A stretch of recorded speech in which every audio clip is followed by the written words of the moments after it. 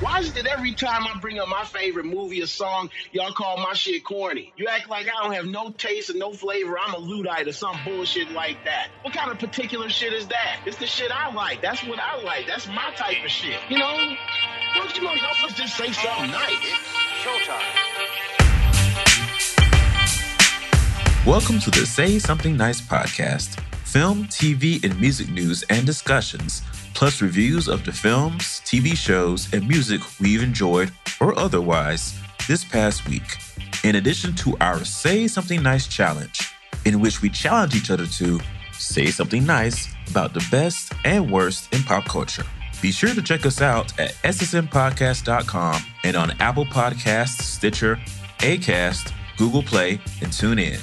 Be sure to like and share the show on social media, Twitter, Facebook, and Instagram, where we are under the handle SSM Podcast. And be sure to comment and rate us 5 stars on iTunes and Stitcher.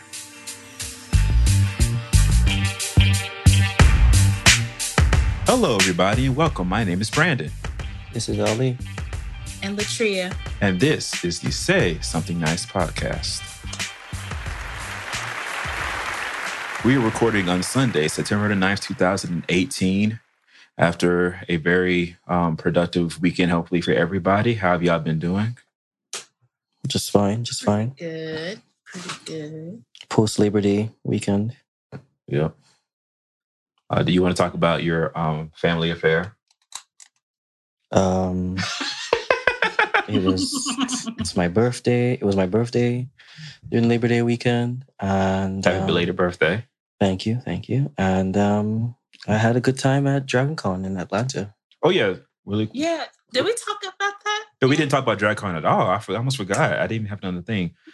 So how was that for y'all? It was cool. It wasn't as, I guess, not as eventful as last year, because I guess like big names didn't quite come this year. The biggest name that I think that we saw to come was Mike Coulter from Luke Cage, and it's funny because the same day he was at his panel was the same day that he went on Twitter talking about the Ariana Grande thing, talking about the pound Bishop Ellis was shooting his shot. That's how you do it. Jesus. You were this close, Mike Coulter. It took him all day to figure out an apology for that. I guess between panels, I'm sorry I messed up isn't quite enough. I guess for Mike Coulter, he's got to. Does he have a lot of black friends? No. Okay. I didn't want to say. I didn't want to assume. But I was like, that has to be the only reason, because there's no way. I understand how in the midst of all of this Me Too, you thought that you could say something like that about a young girl being groped by a pastor on national TV. And about a pastor in general doing that. Like, come on. Like, what are you doing? Like, were you just drunk? Comedian. The comedian was one who was saying, "What's wrong? Why is he doing this?" It was Trevor Noah. Well, I mean, he's bass, so of course. So Mike Coulter was there. We also had the opportunity to go to a panel for Black Lightning. I saw pictures. Yeah, everybody but Black Lightning showed up. So that was so Christine Adams. Cress wasn't there? Cress was not there. Was not there. China Ann McClain, Nafisa Williams, and what's his real name? I'm about to call him Crondon, who plays Tobias White. What's his full name? Because he was there. Isn't it Cron? It's not Cron? That's his like his rap name. Let me look up his name right quick. But yeah, they were there. And it was a really good panel, actually. We found out that they want to have Black Lightning keep going for 7 seasons. I'm with it. I mean, I still need to finish the first one, but I'm with it. Yeah, I like it. Marvin Jones III. That's what I thought it was. Crondon is his rap name. Oh, wow. Yeah. I guess like it's in my head. Yeah, Crondon sounds more like scarier. Yeah. Yeah, but he has a very... I'm sick of you Negroes. He has a very black legal name. Yeah. Why can't y'all kill Black Lightning? And he's actually such a nice guy. He's somebody he wants to see Tobias Well turn good by the end. I was like, nigga, we'll see. Maybe not. Where you're way too. You play that villain way too well. So yes, he does. Yeah. He's really Tobias, good at it. He hates black people. He hates. He's scary. You Negroes. I was like, every time he says Negroes, I feel like a little sting. Like, la. I was just thinking about how I hadn't seen your tracksuit wearing ass in a bit. I love Lala. I love him. Every time. I was just like, yeah, get him. We learned that Christine Adams, they were talking about, I guess, dream projects or whatever. And she happened to mention, I'd love to be on the Black Panther show. And they were like, what Black Panther show? There's a Black Panther Where Wakanda show they're doing for Disney. And they're like, I don't think that's been released yet. And she was like, She can never work for Beyonce. And then what happened minutes later? No. Twitter, yes.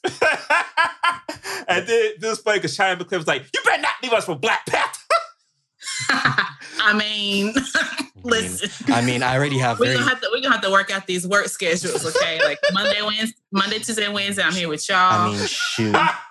Thursday through Saturday, I'll be with this. It worked for Thelma Hopkins. She already has she has a Dora Milaje haircut anyway.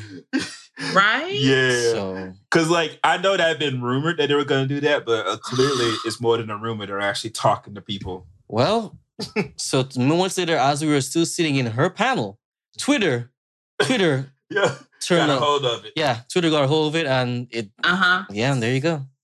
So, do you think it'll be something that'll be like on network television or like on their app exclusively? On their app exclusively. They're looking for a bunch of content to put on that thing. Oh, see, that's so.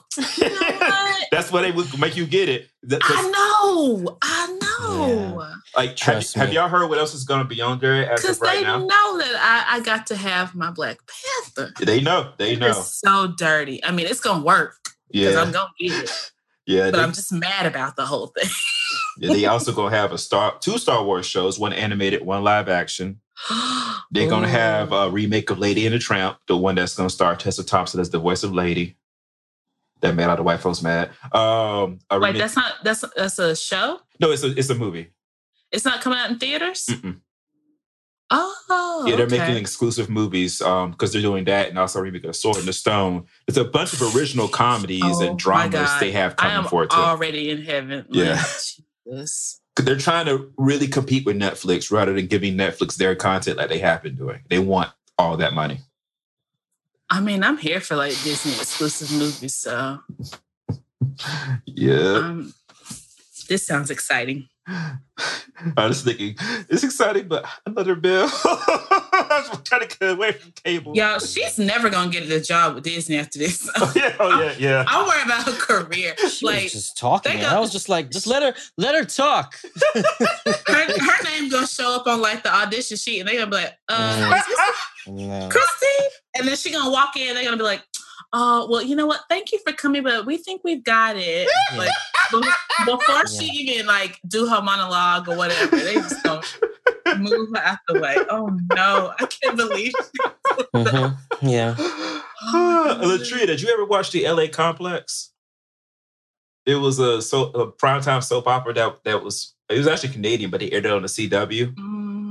The name sounds familiar, but no. By all the 20-something kids who moved to LA to try to make it in the entertainment. Oh, it was called that fake Melrose Place. It was a couple of years ago. Yes. No, because of the fact that I was like, I did this 20 years ago. No thanks. It just that when you said I kind of got offended because I was just like, how dare you? We've done this. Yeah. It reminded me when you said that about the audition, about how there were scenes like that in the show where people walk into the room, there's no, not you. Sorry. Right. You know what? Actually, dear, sorry. I think we've got it for today. Yeah. This girl is 5'6". Really? But yeah, it was that. I spent $100 on old comics. Which, oh, wow. Well, mind you, I was very picky. I was going off for all the discounts and sales. I didn't buy anything crazy. I did see a issue of Mary Marvel for $190 that I would have liked, but money. So were they all Marvel? Did I buy? I think an even blend of Marvel and DC. I bought some Black Lightning comics, ironically. I bought Marvel Secret Wars.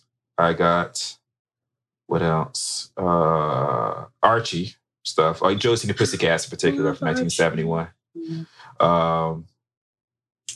And a very, very old Captain Marvel Jr. that was $5 because it was missing the cover. I was just figure I can look through like the pages and see if I can cut anything out of them or something like that for like decoration or something like that. So went through those.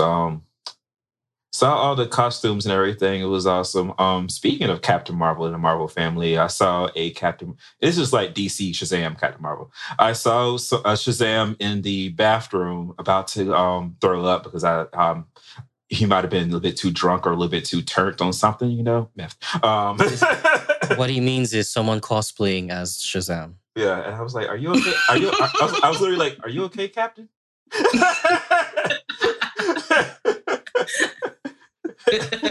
Because the costume was so good, I was like Captain Marvel doesn't look very well.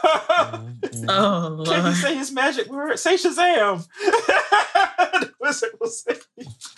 Captain Marvel was being problematic. I know that's highly fucked up. Oh, speaking of Black Lightning, there was a girl who was dressed cosplaying as Thunder from this not the first costume, the one with the blonde wig, and she had it down to a T. We later saw her, and I don't know if it was her friend or her boyfriend, but it was somebody who was cosplaying as Tyler Hoechlin Superman from the CW. I was like, oh, they match.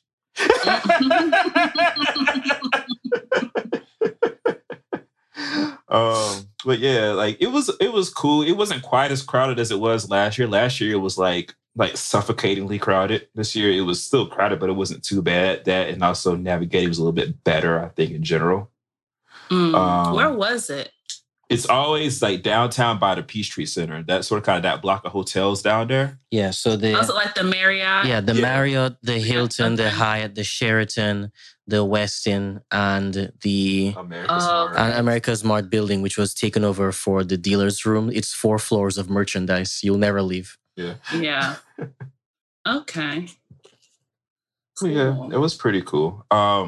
The week before, Bobby Huntley, who's been on the show before, he convinced me to go see, it was like a one night only thing. They had a documentary by Robert Townsend, Making the 5 Heartbeats, I heard about that. Yeah. How was it? It was good. You could tell he did this entirely on his own without the support of Fox, who owns the rights to the movie, because there's no footage from the movie at all. It's all like his home movies. Apparently, he took a lot of home movies while they were filming it. Oh, so, that's smart. Yeah. So he probably knew. He probably did know. But interestingly, like I learned a lot about the movie. Basically, he was supposed to have made it right after Hollywood Shuffle in 1988. But Warner Brothers was the studio at the time, and Warner Brothers turned him down. And so they lost their cast, most of whom were Wayanses, and they all went to go do Living Color instead. Ooh. Yeah, so eventually he resurrected it and at Fox in 1990, and he went through the whole process of recasting everybody through 3 walk-in auditions, open auditions in New York, Chicago, and LA. And because they were just open casting for everybody Black, we'll find a part for you. That's how they found the little girl who played his sister, who sung the song We Haven't Finished Yet. She didn't have a part in the movie. They wrote that part in because they found her. That is my favorite part. I get so excited when it comes on. Yeah, and the studio tried to cut that part every time they had an edit session. That is the best part. They tried to cut. They finding scraps of paper and writing. He's here, sing this. Yeah. They tried to cut that, and they tried to cut what I think is one of the most important scenes in the movie at the end, where we found out Eddie got saved in church and he's fine. He's off of drugs. Because Robert Townsend was explaining to the executive, he says, I was telling him, you can't cut that. That's important scene. It's where Eddie gets saved. And the executive was like, saved?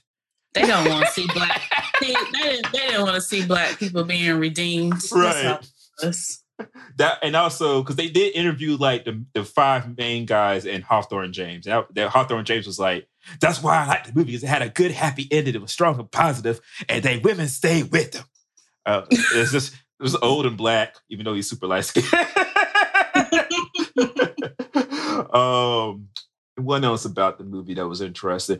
Originally, it was supposed to be more of a Temptations-based thing, and they were going to hire David Ruffin and Eddie Kendricks to be the technical advisors. But Fox said no because they didn't want to get sued by Berry Gordy because of how villainous Big Red was. So that's why they hired the Dells to be technical advisors instead. And then they sort of kind of gave a couple of stories that shifted it away from the idea of it being sort of kind of the Dream Boys idea of it being the Temptations, but not the Temptations. Right. I mean, because I always thought that it was like literally based on the Temptations when I was younger. Yeah. It wasn't until like maybe I was, I don't know, like late teenager or older that I was like, oh, it wasn't about the Temptations? The first script was closer. The first script was closer. The one that he eventually made was further away. It was more of an original idea. He did actually have a benefit concert for David Ruffin's funeral, though, because the family didn't have the money to pay for it. So, sort of in tribute to how they did inspire the movie, he did raise the money for David Ruffin's funeral. Right. And the other thing. The documentary itself was okay. I believe it looks like they hired kids in college to work on it, and because it was the documentary, and then there was like an after segment where they showed more clips that didn't make it in, and the clips that didn't make it in were a lot rougher. I was like, oh, these are the parts that they probably shot at first and didn't keep because they didn't look good. I think people will like it.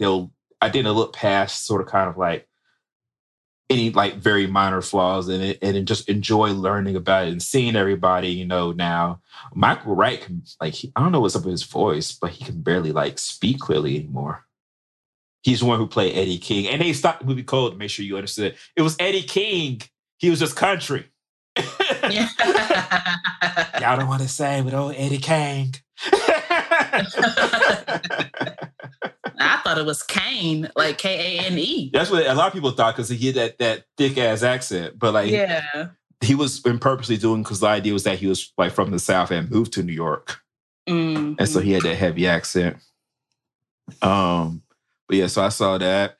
I did try. I don't know if you saw any of it, Latree. I know Ali, you didn't because you don't watch these things. I saw the first half of the Bobby Brown story. Nah, I'm good on biopics. I mean, I thought about it. I did see a clip of the scene with him and the fake Janet, and I was like, oh. Yeah. Yeah. Do I need to watch this? Wait a minute. I had no clue that they were even an item back in the day. I was confused. Then I was like, I just don't know if I want to sit through it. Yeah. And it might make me sad seeing Whitney, so I was like, I want to make sure I say this in the most diplomatic way possible. Mm-hmm. It wasn't good. You didn't like the movie? At all. First of all, I mean, and I guess this is by design, there's no, if you didn't watch the New Edition story, you won't understand what's happening in this because it's literally as if these are missing scenes from that. They don't catch you up on anything. You're supposed to already know who Bobby Brown is, that he was in New Edition, and he got kicked out. So if you didn't watch the New Edition story, bully on you. Second of all, the acting is sort of kind of okay, but really it's the writing, the directing that's just sort of pedestrian. It's so routine and so basic. And then some of the casting was odd. They found some very interesting looking actors to play L.A. Reid and Babyface. I'm trying to be diplomatic as possible. The lady who played Whitney, she was good, but she was also doing imitation to some degree that bothered me a little bit. She was like, Bobby! There's too much of that. I did see one scene, a clip, and they had it side by side from where it was when they were on Being Bobby Brown, and they were in that I guess a store. She was trying on sunglasses, and they started dancing. And I was like, I remember watching this episode and thinking, I am so embarrassed. These niggas are witness in this store and I'm making up a song. But they showed it from the biopic and then the original. And I was like, wow, they really got the moves that they had everything down. It was weird because the best parts are the parts that they recreate from other things. It's the things they have to do on their own, stage performances, they aren't very good. Because money, they had to re-record almost all the songs.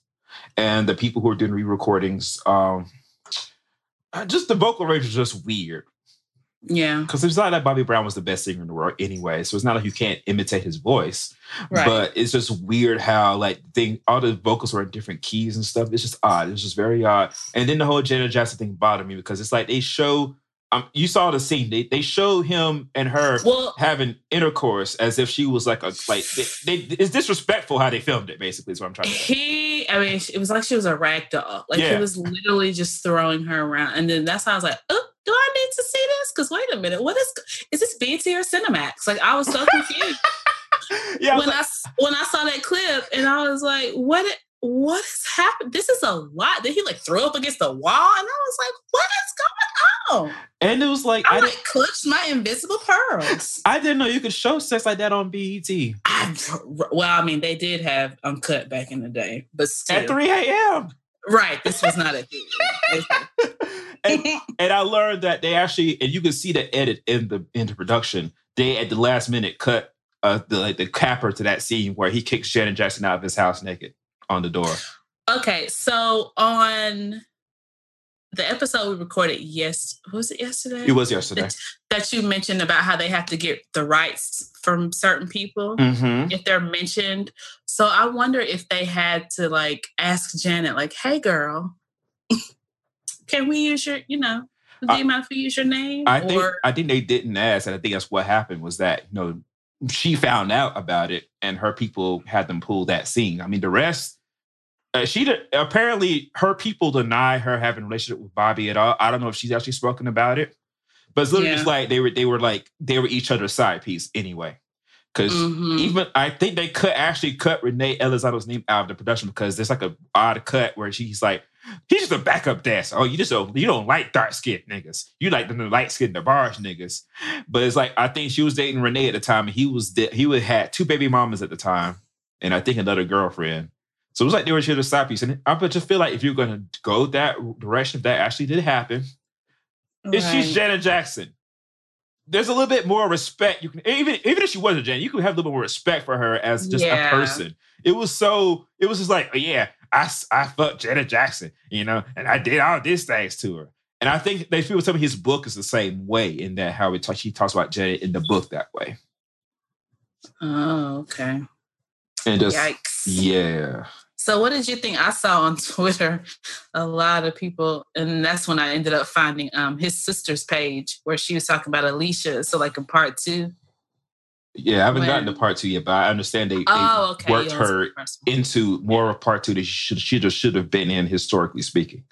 Is what I understand. It said she had it was way too much with her, and it felt forced. A lot of it felt forced. Okay.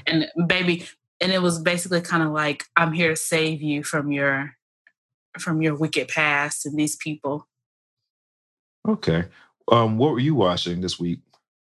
Me? What? I have been working my way through the original Will and Grace. Is it on Netflix? No, it's Comcast has all, because it's NBC Universal. So reruns? So they have it all on demand, the whole first 8 seasons. I think it was 8, because I'm on season 7 now. I've been slowly working through that just because it's something to have on during the day that I can But I haven't, let's see. Oh, I did watch, I think it was last Friday or Saturday, I watched To All the Boys I've Loved Before. On Netflix. Oh, it was so cute.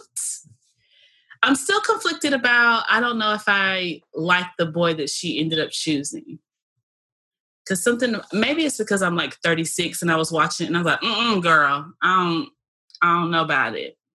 But maybe my teenage self would have been like, oh yeah, he's cute and popular, blah, blah, blah. I wanted her to get with the neighbor boy, but he was her sister's ex-boyfriend, so that would have been a little messy. But he was sweet. But it's a really cute movie. It's really good. I started to watch it again yesterday, but I didn't. I also watched Black Panther on Tuesday when I woke up, and I was like, "Oh, I'm gonna put it on." So I watched that. Well, they told you this never gets old. No, not at all. And my DVD is still encased in the plastic. Where I guess it's just going to be a collector's item now. Yeah, don't take it out because there'll be plenty of places to watch Black Panther without you having to be. I know. But that's it. I meant to watch because I saw that they had put out the first episode of God Friended Me like on digital, and I think on IGTV. And I meant to watch it, but I just hadn't. I was like, I don't want to have to watch 43 minutes of a show on my phone. Oh Lord, it's an hour show. It's not a half hour.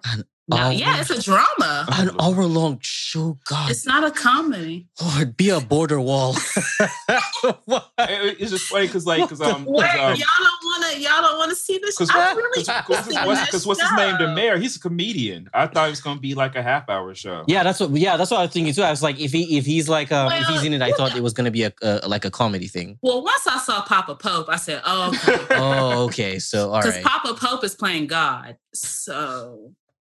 Like I was like, okay, we about to get these godly monologues. Oh, these monologues will be just maybe, epic. I mean, it could be a half hour, but I just know when I looked for it. Or maybe the first 2 episodes are one big sweep. Right. I don't know.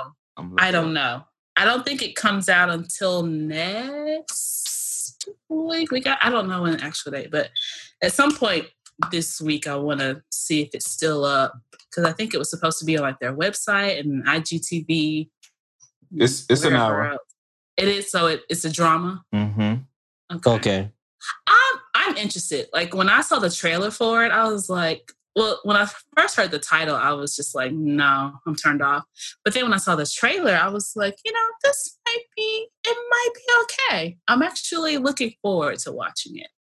Do you know what it reminds me of? We'll see. Do you remember Joan of Arcadia? Barely, but yes. Yeah, that's what it reminds me of. Where basically, God is possessing people. Like the titular character Joan and her family, and Joan is a high school student.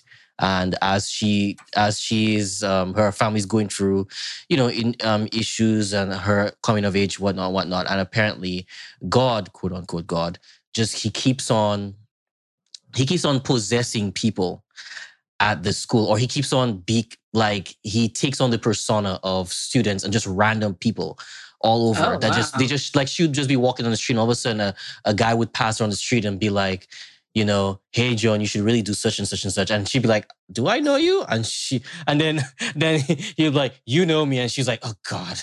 And he's like, yeah, that's right. And then he would have conversations. Like he would always give her, he would task her to do something or whatever. And it would always be some random person. Anybody, it could be a little girl. It could be an old man. It could just be and it could be any kind of walks of life person, the most random people. And every episode was something like that. And I think it was an hour-long show. It was on ABC Family. It was. Is God Friended Me on ABC Family? No, it's on CBS. CBS? Oh, okay. It's CBS. Oh, no, wait. No, Joan of Arcadia was on CBS. Oh. It was on CBS. Well, CBS likes God because, Mark Burnett did Survivor and, he's a big Jesus freak, so. Yeah. All right. Ali, do you have anything at all? So this week, I started watching the new season of Iron Fist on Netflix. Lord Jesus. Wait. I did hear it was better. It's better. I was surprised. It was better. and the reason why I watched is because my dad he's a really big fan of CNN. And so I was messing with the TV trying to get this new subscription on so that way, because I don't have cable. And so I had to come up with a way to get him to watch, to get the things that he wants to watch on this TV, because he is really here for Frederica and Fareed Zakaria. So I had to get that for him. So anywho, the deal is, while I was doing that, I noticed on the corner of the TV, it said that Iron Fist is new season. I was like, oh, wait a second, because I wasn't checking for Iron Fist that it completely slipped my mind. And I honestly, if it wasn't for that, I would not have checked it out. But I decided to because I heard that now the production went a lot better than the first season. They had a lot more time to practice with the actor who plays Iron Fist to make him learn his choreography. And they worked on his acting some and whatnot because honestly, those things really need to improve. And I watched the first 2 episodes and it wasn't bad. It was not bad at all. I have nothing terrible to say about this show. So I'm going to continue watching it to see where it goes. Okay. So, right. Yeah. Cool. All right, let's go ahead into news. I actually have some breaking news to talk about first. Breaking news. So they actually started handing out, I think they have, 2 nights over which they hand out the Emmy Awards. Yeah, it was last night and tonight. Yeah. So tonight is like the main ones. But last night, they give out a lot of the quote unquote small rewards. However, it's still an Emmy is still an Emmy. And for the first time in history, all 4 Emmy Awards for guest actors in both comedies and dramas went to Black people. Okay. Yay. Yep. Tiffany Haddish won for best. The Wakanda salute. Yeah.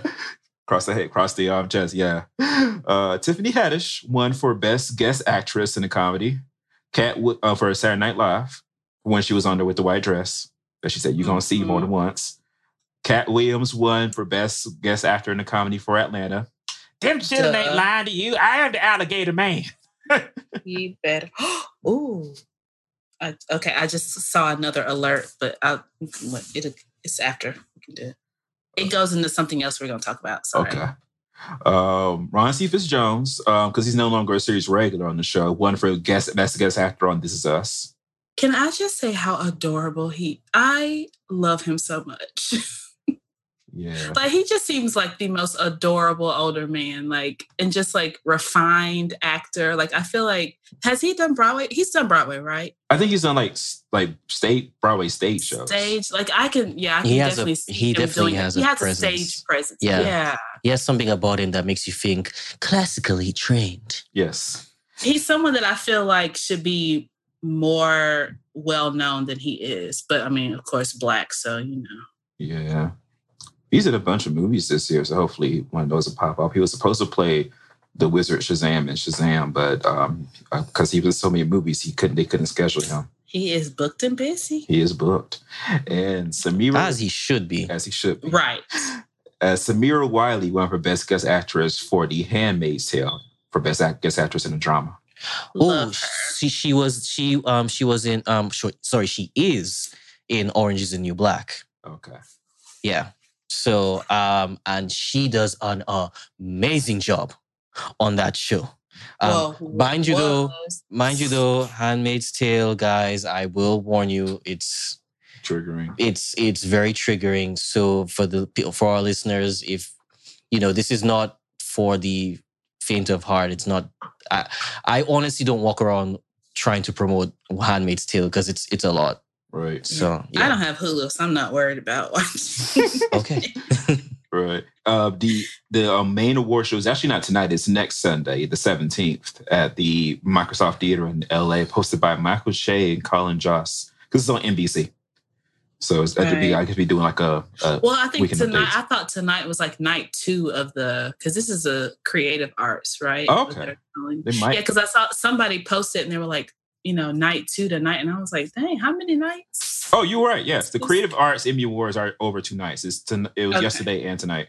Yeah. Okay. Ooh, that's 3 nights of Emmys. Okay, that's a lot of awards.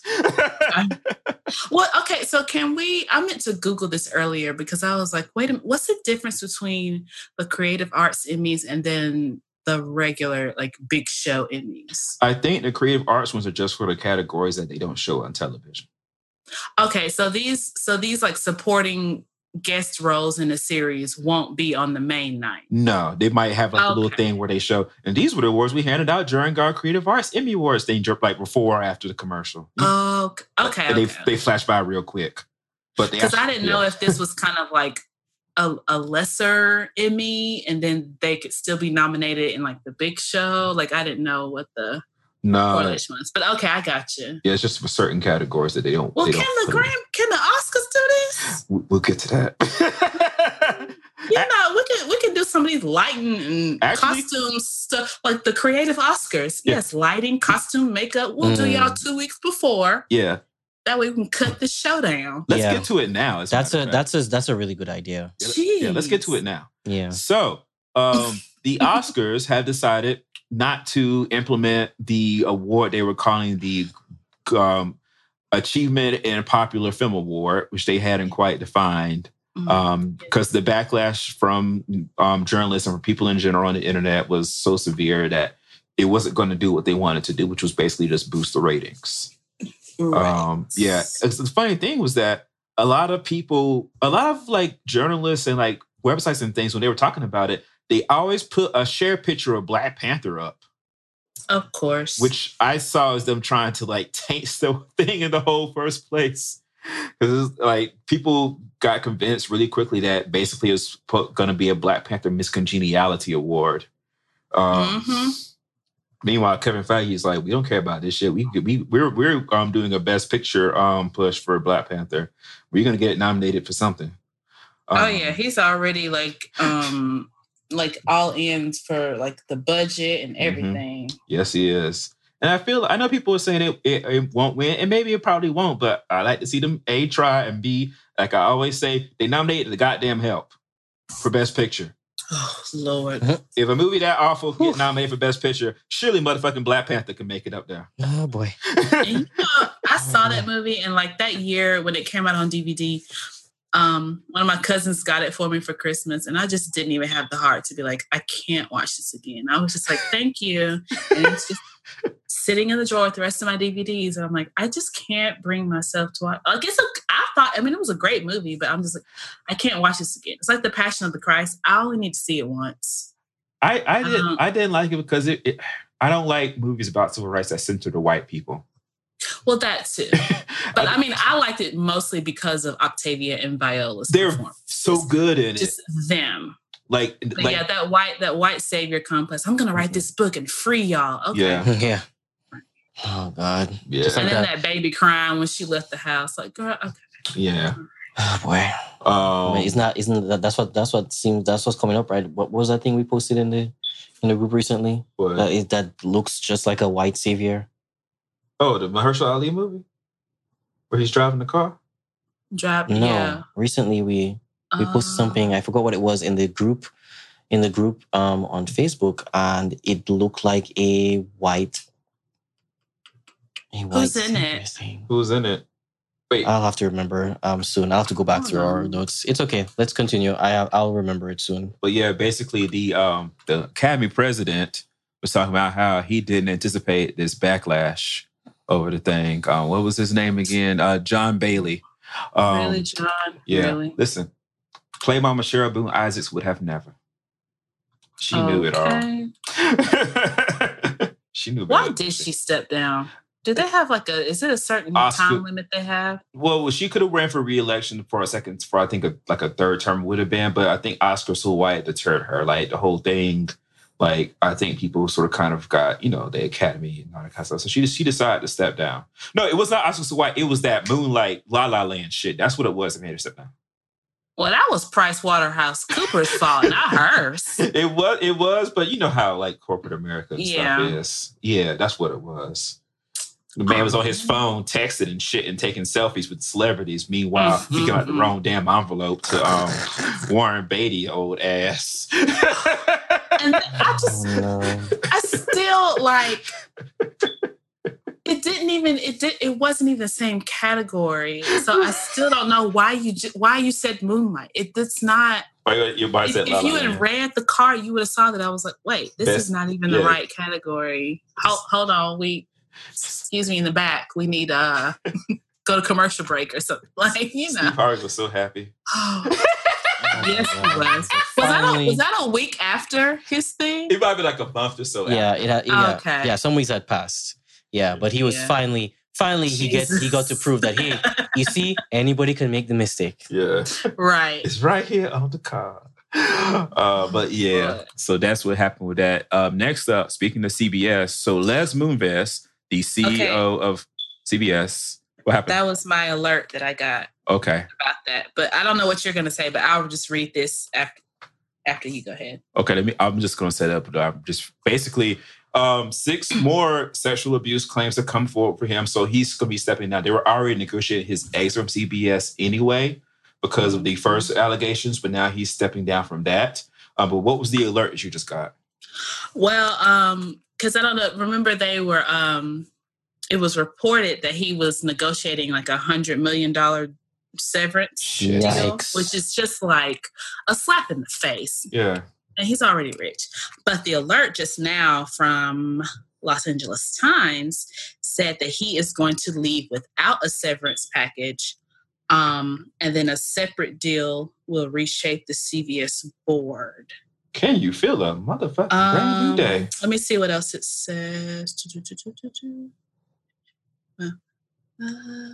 Without the CBS board will wait to negotiate a financial settlement until the conclusion of an investigation by 2 prominent law firms into allegations of misconduct. That is the way it should be. You shouldn't just give this man $100 million check for abusing people. Right. And then it says, in addition, the CBS board will get a makeover. Independent board members are poised to strike a separate settlement with its controlling shareholder family, the Redstones. Yeah. So I'm interested in what Julie's going to do.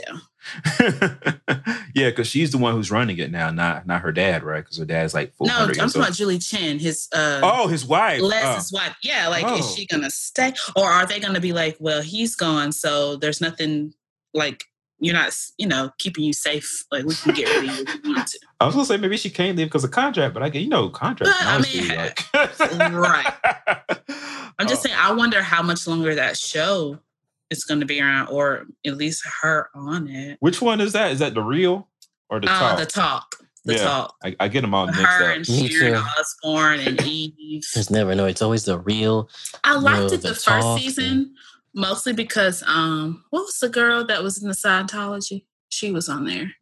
Oh, was she giving? Was she giving you a lot of? I liked her. She was, but they kicked her off like after, I don't know, the first or second season. Let me see. Because she was one of the original people. And I stopped watching after that because I was really only wanting to watch it for her. Because she's best friends with J-Lo. What is her name? I don't know. Leah Remini. That's who it was. Yes. Her. I liked her. But yeah. So, yeah, we'll see. But that was what just came in about. They're like, no, we're not going to offer you that much. But I'm like, he's still rich. He's still very rich. But that just would have been just overboard. Yeah, I know his contract probably says a certain thing, but there has to be sort of like a conduct clause in there. You can't just do all this. And you were telling me before the show that this head of CBS News was letting it happen. Yeah, let me pull that back up. Hold on. I was trying to find that one, but I saw it on the Time's Up page on Instagram. They put out a letter, and it said, where's that part? Oh, it was saying 19 current and former CBS employees have also alleged that former CBS News chairman Jeff Fager condoned sexual harassment in his division. Dang. So I don't know if he had been fired or he left or what, but yeah. People ought to be able to feel safe at their jobs, no matter what industry it is. Don't matter what it is. I don't care if you're doing the most simplest of jobs. Right. They get into these positions of power and they just abuse it. And then it's also like jokes that people have been getting away with for years or things that they've said that are, now people are like, actually, I don't like it. Actually, it's not inappropriate. And so now they're feeling like attacked, like, oh, well, I've been doing this for years. Yeah, but it's been wrong for years. Yes. Like, nobody has just said anything until now. Yeah, I think that's the most important thing. Sorry. Right. So it's just kind of like, I don't know. These old white men too, they're just a weird breed. The most important thing with all this is that people need to realize these things were never okay. It was just that, women didn't feel like they didn't have the power to speak up because of how the industry was worked. But now, through the Time's Up thing and solidarity, people are able to protest these things. Mm-hmm. Yeah, and then you have people who really love what they do and they love their jobs. And it's just like everybody can't just quit. Yep. Like some people do need to work or they just really want to work. And then plus also you got to think about it. If it was like some of these, really popular high up anchors, maybe they felt like if they left, there was no one to protect like the interns or the assistants. You know what I'm saying? So they could have been watching out for people who were underneath them who really didn't have a voice, who could have, just been let go for anything. Mm-hmm. Indeed. So you never know. Yep. And then one last thing about the Les Bouvest thing, it came out that, and I think we should have all seen this coming, but he was the primary proponent behind the blackballing of Janet Jackson from the music industry. After the Super Bowl thing in 2004, where Justin Timberlake pulled off too much and exposed her breasts to the nation for like less than a second of footage before they cut it away. It doesn't matter. It was enough. Like CBS and MTV ended up getting fined $550,000 by the FCC because, for like a obscenity charge. MTV was banned for quite some time for ever producing a halftime show for the NFL ever again. Justin Timberlake went on to sell millions of records because Justin Timberlake basically gave this mea culpa groveled and begged for his career. And cried, apparently. Too. Yes. And Janet refused to. Because they were both banned from the Grammys that year. Yeah, she stood her ground. It said that she apologized, but it wasn't to his liking. Right? Yeah, because he did apologize. I remember that, but it wasn't. She didn't do what Justin did. And the thing she shouldn't have had to because it wasn't her fault. That's what I understand. Right. She stood there and some guy ripped her clothes off. Right. And you could see the look on her face was like, oh my God. Yeah. And you could clearly tell. She was instantly embarrassed. Exactly. And you could clearly tell that wasn't supposed to happen by the looks on their faces. And they clearly showed us post event. They showed you that they actually showed you the costume, and they showed you what was supposed to happen was it was supposed to rip and there was supposed to be something else underneath it. Just the red part. And he ripped off both legs. Yeah. It was just the top cover that was supposed to come off. No, mind you, though, the whole thing came off. Mind you, though, this is not to say that Justin meant to do this. No, he didn't mean to do this. No, he didn't. We're not saying that. We're just saying that the aftermath of this is highly unjust. Yeah. Les Bouvest made personal calls to MTV and Viacom, because at the time, Viacom and CBS were the same company, and had Janet Jackson's songs and videos pulled from every outlet that he could. This continued for years, even when in 2010, when she was trying to have I forgot which comeback album that was. Discipline was 2008. I forgot which one was 2010. But basically, he was still trying to get her records pulled in. I think 2010 was when she probably did a record for one of the Tyler Perry movies she was in. But for years, because he was convinced that it was a setup that Janet was trying to be obscene on his network, and he wasn't going to have it, especially because he didn't apologize. How dare this black woman show her titty on my channel? Yeah. Like that, I read that and I knew that, I didn't know it was him, but I was like, I knew that they were unfairly, somebody was doing something to unfairly punish her. But when I read that the other day, I got incensed all over again. Mm-hmm. I was like, I am even, this was a sickness. He was obsessed with ruining this woman's career. And then I saw... Did somebody post in the group that clip on the talk where they were talking about it? And Julie Chen was like, she didn't apologize correctly. I didn't see that. I did not see that. But look at her trying to defend her nigga. Look at her. Listen. Wow. And it was, I want to say, I don't know if it was, I feel like it was recent. Yeah, it was recently because some of the newer people were on there. Or maybe I saw it on Twitter or something, but it was just they were talking about it.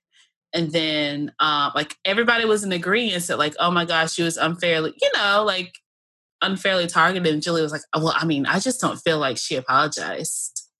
But then she kind of tripped over herself because a later comment, she said something that basically refuted what she said before. And it was okay, yeah, well, your husband was like, look, if I go down, we go down.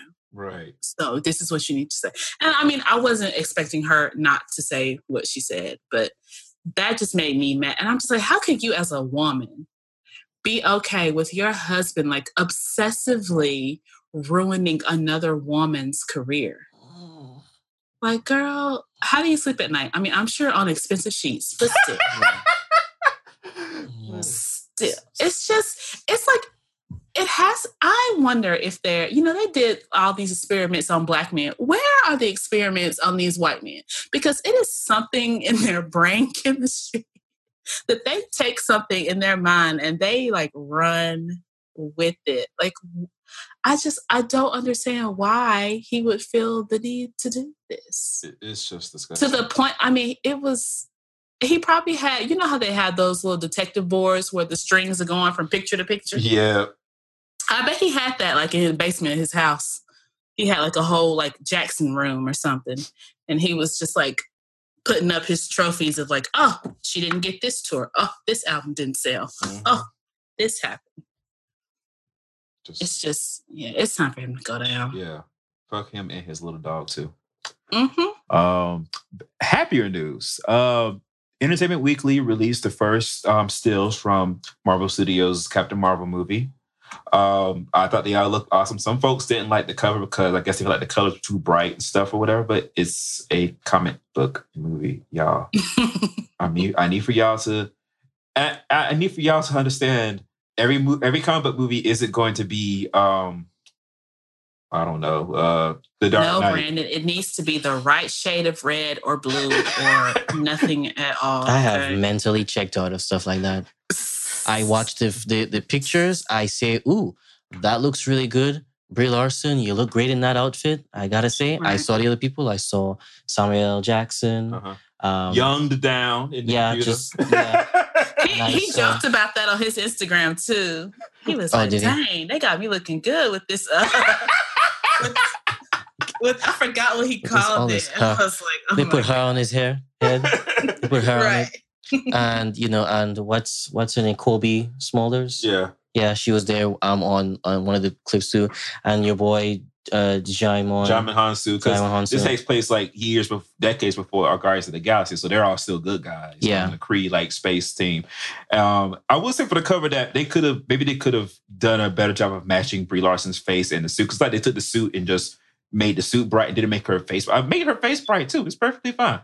But I thought everything else looked awesome. I'm looking forward to this. I'm not one of those incel ass motherfuckers on the internet who come in my mentions all the time talking about there's only one Captain Marvel and he's not a Marvel character. He's not a girl. Jesus Christ. All of this is fake, people. It's all fake. All of this is That's why I just had to mentally check out.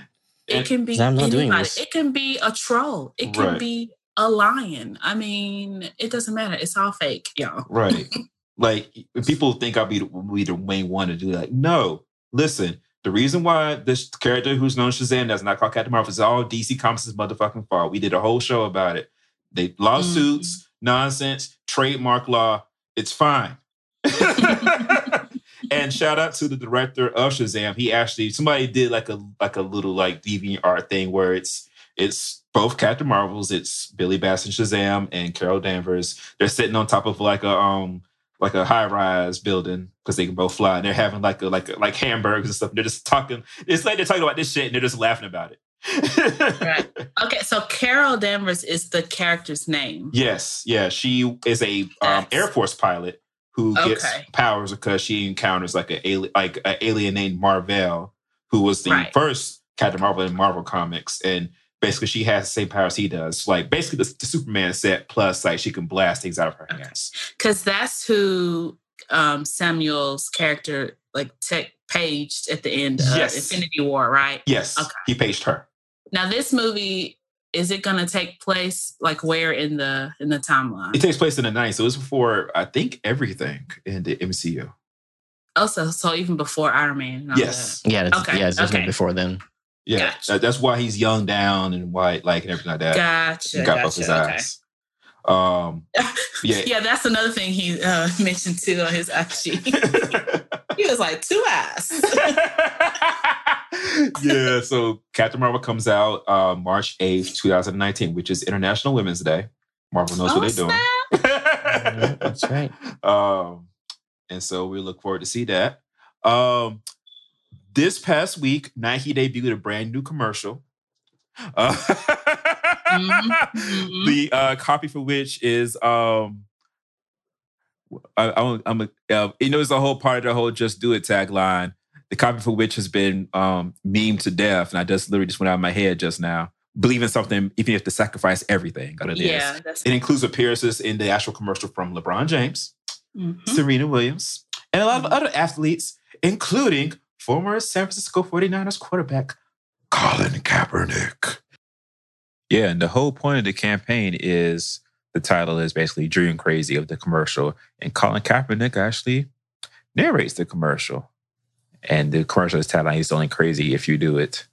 And, it features, people with disabilities who become athletes. It features Serena, of course, who Colin, as narrator, calls the greatest athlete alive. I mean, it's an awesome freaking commercial. It shows LeBron opening his school. And it shows a lot of shots of Colin Kaepernick just to make everybody mad. And the white people have been running around like wet cats. They have been like probably buying up tiki torches again. Yes, they have. There are stores shoe stores that have stopped selling. They're having flash sales on Nikes to get rid of all the inventory. People have burned their Nikes on the internet. I saw a man still in the shoes. Oh, that was fake. That was fake. Okay. It was thank fake. God, Yeah. Because I was like, okay, I know y'all are dumb, but please don't be that dumb. Yes, my God. Jesus. But I'm like, send them to me, or hey, one of these like low income schools. Yeah. A homeless shelter, or a homeless veteran. Because Latria, that just blows my mind, really, because the whole point of their protest is for the quote-unquote sake of patriotism.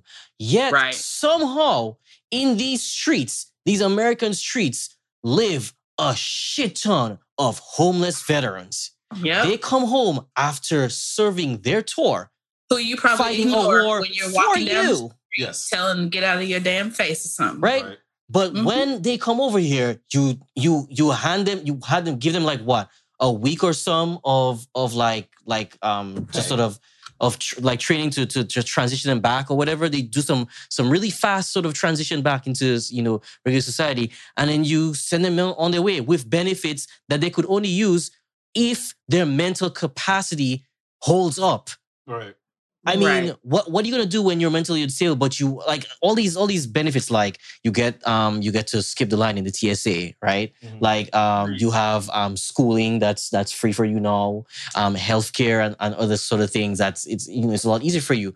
But if my mind isn't stable, how am I going to use any of these benefits? Right. And then I end up on the streets, right? And then so now I'm just part of this giant group of disenfranchised homeless folks who get ignored by all these so-called patriots. But let one of us have any kind of word to say. Where it almost seems like we're in like some kind of like a stage play, a theater performance. Yeah. Right? Movie. So here are all these black mannequins, here are all these black marionettes, just tap dancing all over the stage. And then one of them breaks their strings and starts tap dancing on their own. And all of a sudden, all of these problematic racist white folks is like, wait. We don't want you to actually say something. Yeah. We just need you to perform first. And I need for it to be made clear. Colin Kaepernick kneeled rather than just sitting down, because he talked to the veterans, and the troops said, kneeling is okay with us. Sitting down isn't. Mm-hmm. He didn't want to offend the troops. He wanted to protest the fact that in America, police officers and certain civilians are shooting black people dead in the streets without any sort of trial by jury. Like most of them are innocent. Some of them are guilty of crimes for which death is not the proper penalty. Mm-hmm. And one just happened the other day. A woman walked in some random dude's house and shot him dead. No. You have to see it properly. An off-duty police officer woman got into an apartment that was not hers. Mm-hmm. and then promptly shot the tenant in that apartment, who happened to be a young Black professional. He is involved in, because he was going to a Christian university. He is a leader at his church/university where he works. He's a youth leader. Right? And she shot him dead. And when that happened, there was an open arrest warrant out for her. She didn't get arrested immediately. There was a warrant for her arrest. I saw something today. So, I think it was somebody that retweeted that apparently the Dallas police had issued the arrest warrant, but then the Texas Rangers basically were like, nah, we're just going to let her go home. So they undid the warrant and let her go home. Because, because she had cooperated. She had cooperated. If this shit goes on unanswered, because this is like Trayvon Martin all over again. Insane. She's Georgina Zimmerman. That's who I don't even. And the Trayvon Martin thing happened 5 miles away from where I used to live in Florida. Really? Oh my God. It's Sanford, Florida. Yeah, I used to live in Sanford, Florida. I know that street corner. I walked past the street corner just rambling. That could have been my black ass. Very easily. Yeah. It's like, and that just goes to show you, it doesn't matter when the people who are all about that, protesting Colin Kaepernick. No, when it comes to matter? When it comes to was it? Stand your ground. No, that politics when actual Black people are talking about how we need to pour Black Lives Matter. No, when actual Black people something politics. What's it called again? Something. I know what you're talking about. Sorry. Oh God. What's the word? Respectability. Respectability. Yeah. When people use that, and it's like, that just goes to show you, it doesn't matter how you might, racist people or like the respectability politics, Black people might be like, well, if he had dressed this way, what if this dude dressed? Did you see what his picture was? Did you see the picture online? No, I don't. That picture online, of the dude, he basically was always in the suit. Yeah, he was buttoned down. This dude is like the furthest thing from what the respectability politics folks would have pegged as, well, if he was dressed a certain way. Well, look, there you go. This is the kind of person he is, and he still got shot just straight up. But even still, he was at home probably watching TV, just relaxing. He was home probably watching Greenleaf.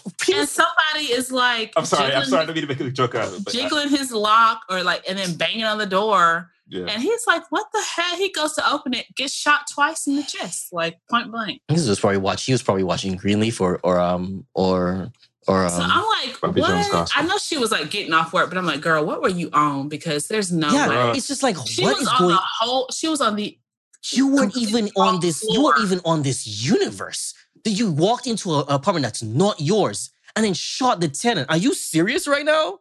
Right. I heard a rumor claiming that they actually knew each other. It might be something else, but I don't know if I believe that. Well, apparently the police don't believe it either. So I'm waiting to see what happens to that because he's also an immigrant Black person. He's from St. Lucia, which is 2 islands down from me.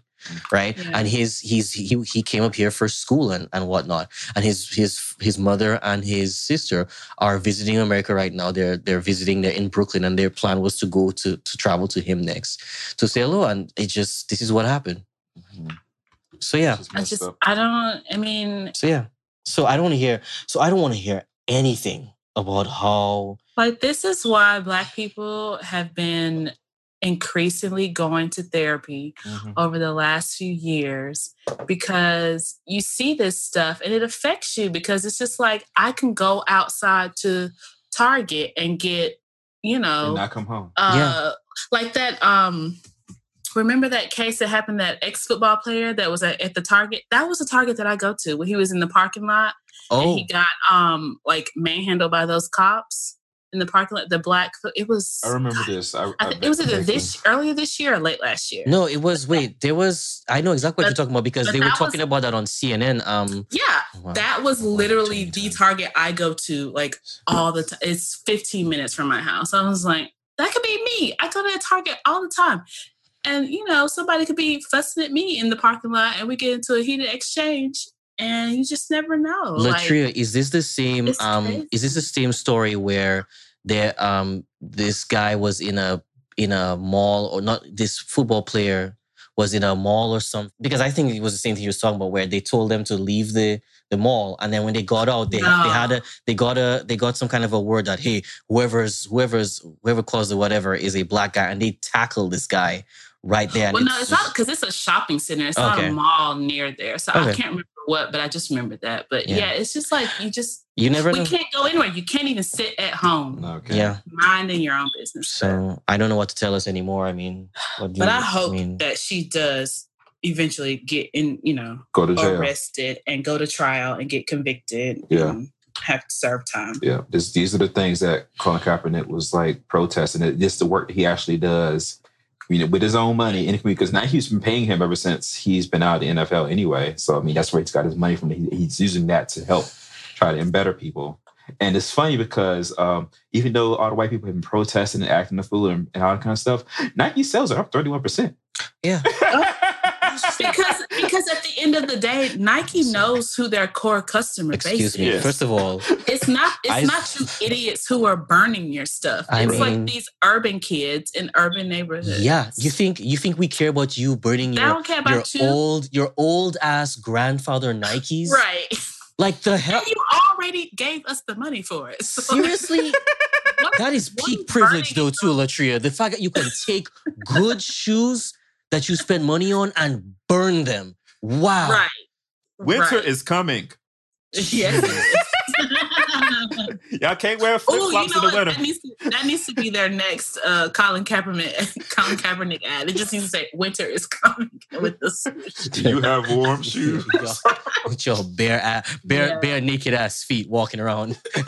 But are you about to mention how they're going to play his commercial during Thursday Night Football? Are they? I didn't know that. Yes. Yeah. Oh, yeah. They are playing his full commercial with Colin Kaepernick. Let him have it. Thursday Night Football. I was like, Nike is not playing around. They're not playing with it at all. Whoever is in their marketing department, like genius advertising, they're like, no, we're going all in. Yeah. All in. There's one last thing. The funny shit I saw today is somebody selling Make America Great Again Converses. After all this happened, I want somebody to Google right quick. One of y'all Google and look up who the owner of Converse is. Oh yeah, I already know. It's Nike. It's just dumb. It's just dumb. Yeah, people were like, "Well, I'm gonna switch to Chucks." Okay, but hey, guess who owns Nike? Y'all gonna be wearing newspaper, right? Yeah. Just go barefoot. Shit. Just barefoot that shit. Wrong way. Lord. Speaking of barefoot, Cardi B and Nicki Minaj got into a fight that involved the removal and tossing of shoes at New York Fashion Week party upon yesterday. And I believe they were Louboutins, however you pronounce it too. Which I'm like, girl, were those borrowed? Because you be having to take that stuff back. Yeah, because I just would like to remind people. I hope you didn't rip that dress. That a lot of times, designer is gonna be. Yeah, big. A lot of times when you wear these things on the red carpet, this is not yours. They are rented, so like you can act a mess. Like, where's my stuff? Yeah. From what I understand, apparently, everybody pretty much knows that, Cardi B and Nicki Minaj have had beef for a while because in rap music, we are terrible. Has had beef with Cardi B. Cardi B ain't never had no. It doesn't go the other way. It was always one-sided. Yeah, because it's been one-sided. And part of that is the fault of society and of male rap fans in general. We always pit women rappers against each other. Yes. And we never do the same thing with there's 900 different dudes. There's maybe 4 women who sell records who rap. Like Cardi, Nicki, Young M.A. I mean, there's a couple other ones coming up right now, but basically for a long time, Nicki was it as far as mainstream was concerned. Yeah, she was winning every award, and I was like, okay, I love you, but you need at some point somebody else needs to get come on. Yep. Then Cardi comes up on Love and Hip Hop, and everything, and so Nicki's been throwing all these shots, and so I think one of the last shots involved her liking Instagram shady comments about Cardi B's baby. Yeah, she's been doing shady sub stuff like that. Yeah. So You gotta keep the kids out of it, man. Yeah. Because Cardi was at Fashion Week. We watched the clip. All we heard was, bitch, come here! Bitch, come here! Mm-hmm. And it took 3 grown men to hold her back. She tracked 2 of them, tried to come out with the other one. And that's seeing those shoes are flying. She literally almost leapt over them. Like, she was like almost to her. Like, I was shocked how hard they had to work to hold her back. I was like, that's that mama bear in her. Yeah. Like, oh, wow. Because I think she was sick of her shit. And my thing was, like, Cardi has told us who she is from the beginning. Yes. Like, she is a thug. She's like, this is not play. Like, I'm not out here just rapping this stuff just to be cute and sell records. Like, nah, I'm really about that life. She is. Like, I will come for you in the most refined of settings in my Christian boots. And they will fly. And here you have it. Right. And she walked out that, knot on her forehead and a smirk on her face and was like, yes, I did. I threw my shoe at her. And like, next, I'm okay. I'm still going to sell records. Yeah, because I heard it all started because Nicki stepped on the train of her dress on purpose. That's what I heard. I mean, I haven't heard that, but I mean, it wouldn't shock me because she just can't handle the fact that somebody else is popular and coming up. And I think it really, because Cardi came out on reality TV, so at first, like, nobody really took her seriously. And they were like, oh, somebody else from reality TV trying to get into music. Here we go. But then when Bodak Yellow just blew up, which is that's a good. And then people were like, wait a minute, okay, she might actually be able to rap. Mm-hmm. And then her album came out and just shot to #1, and it was just like, okay, she actually does have skills, like she's legit. And so now Nicki was like, she just can't handle not being the only one. And it's like, but girl, you can't. Cardi B on records with white folks now and like Spanish people and Asian people. She on everything. And the fact that Cardi was always like talking highly of her and saying how she looked up to her. Yeah. But I'm just like, my thing is like, you just can't. I hate that they did fight, but again, you can't keep coming at people, like throwing darts, saying little sly shit. And, and then ultimately talking about her newborn baby that she just had. She still got the mama hormones, flowing through her body. And that was like the last straw. Like, you can't keep coming for somebody and not expect them to clap back at you. Like, don't be surprised. And then did you see the statement Cardi put out? Oh, yes, I did. She was like... And she was just like, I let a lot of stuff go. Yeah. And I felt that. I felt for her. Because you could tell when she... Like, it was very clear, like, and precise. She was just like, I'm just letting you know, like, I've literally had all I could take. Yeah. And she was literally at the end of her rope. And she was just like, one more thing. It could have been like, an accidental like bumping into, and that could have sent her like. So it makes sense if she really did step on, even if it was like on purpose or not on purpose.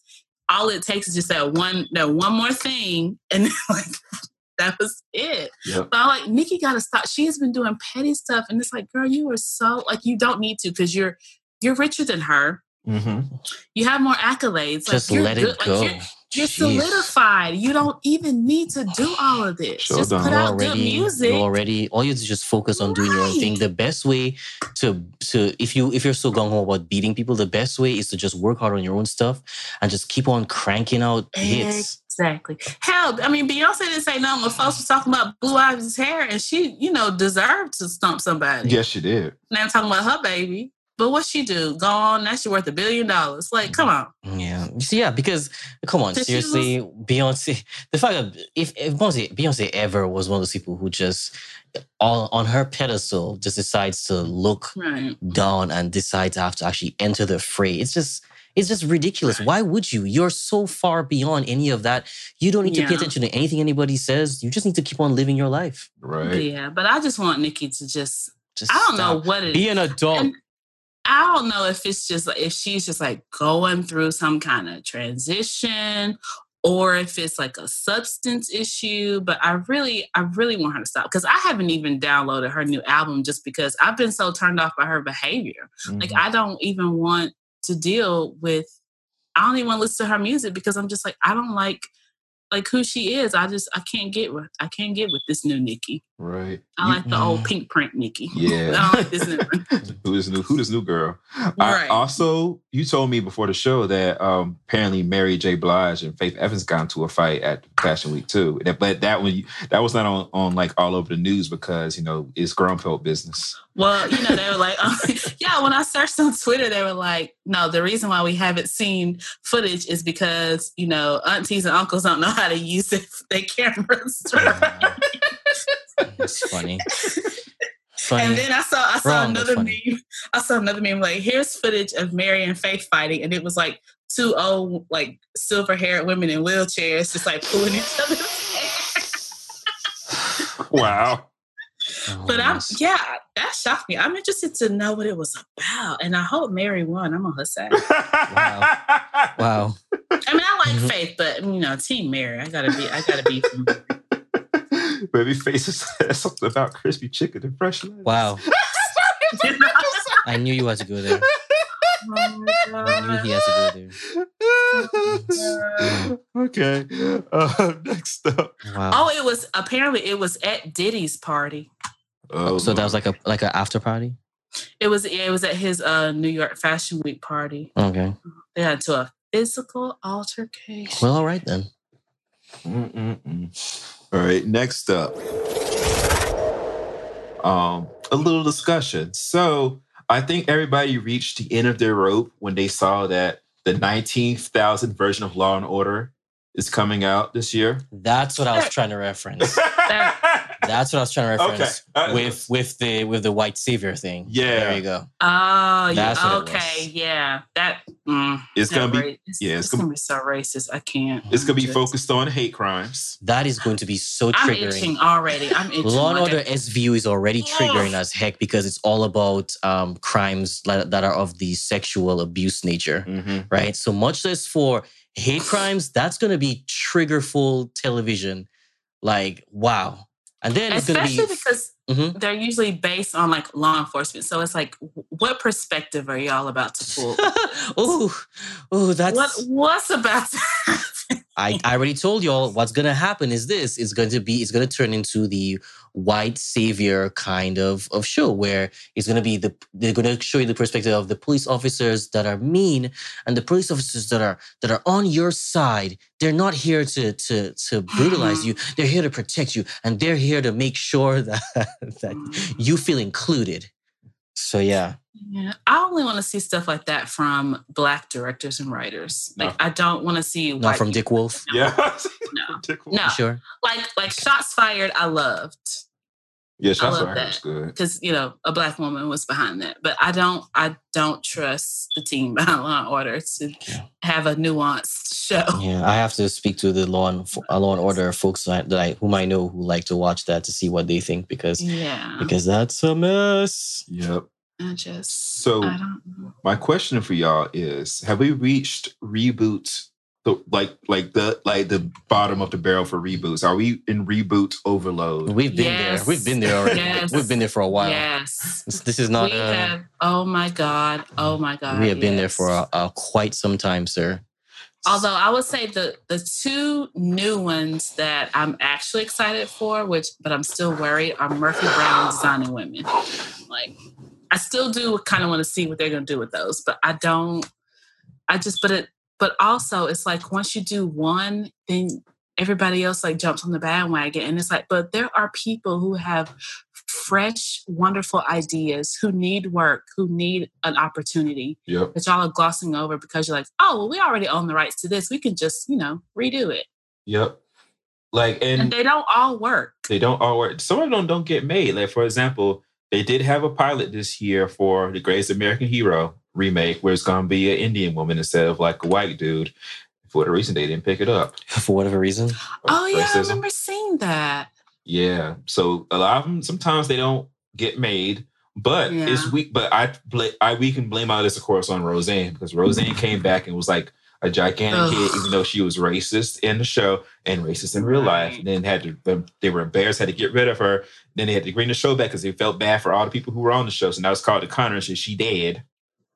Well, did you see? I saw like a little mention on Twitter the other day where apparently she said she's going like overseas when the new show come out. Yeah, she said to Israel. She's going to move to Israel when the show come out. Girl, bye. Okay. Have a nice flight. Yeah. Let me know if you need a ride to the airport. Mm-hmm.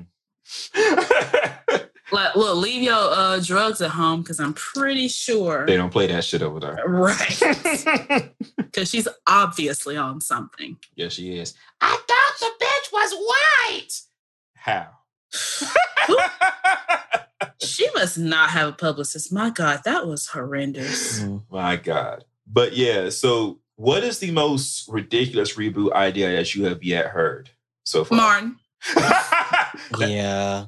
That would not go over well at all. You can't do nothing without Tommy. Who job we gonna talk about? It's not for me, Latria. It's not even that. It's the fact that the kind of jokes that Martin used to make, they were funny back then, but they're extremely misogynistic now. So I don't know how you're gonna. He was definitely a fuckboy. Like I don't know. That would not fly. How are you going to? Up era. How are you going to do that? And depicting, even though we did feel like Shanae, yes, she was funny, but I feel like as if. Dressing up in drag and being stereotypical like Shanae, it might be very it might be seen as offensive. Well, I think Tyler Perry ruined that too. Because after Medea, folks were like, "Oh no, we can't can't take this no more." Like we were fine with Wanda and Shanae, but then Tyler Perry came with Medea, and I think folks were like, "Nah." Everybody but Aretha, apparently. I heard a room. Well. I know Jaleel White has a new show, but it's not Family Matters related, though. Jesus. Another new show? He's going to be on a new show on ABC, I think. Okay. On Fridays. I think they're trying to... I think they're trying to rebrand him? TGIF. So they're trying to rebrand him? I don't know what the show is. Because he was on Me, Myself, and I last year, which got canceled. Let me find out. I'm curious.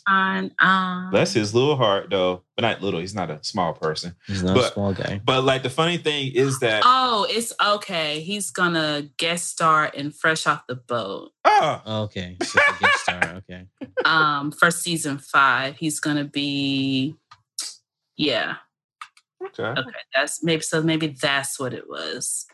But I'm trying to think of anything else that's ridiculous. I know what was ridiculous. What? When Sony was still trying to do that suite of Norman Lear remakes, they claimed they were all going to be miniseries, but they were trying to bring back Maude, All in the Family, and Good Times, and the Jeffersons, all 4. No, I don't want to see. No.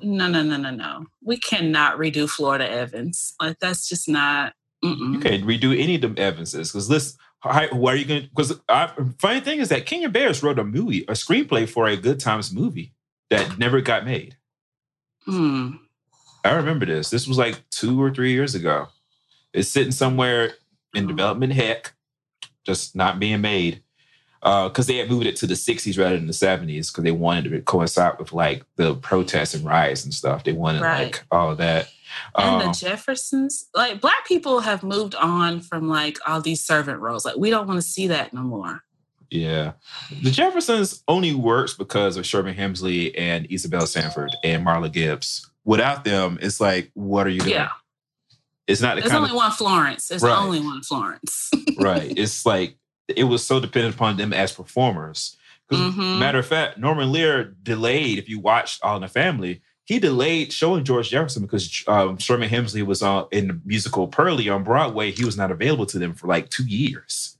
When he finally got out of the musical, that's when George Jefferson finally showed up on All in the Family and became, like such a popular character that, him and Florida got the Jeffersons. Before that, it was all Florida going, George off camera,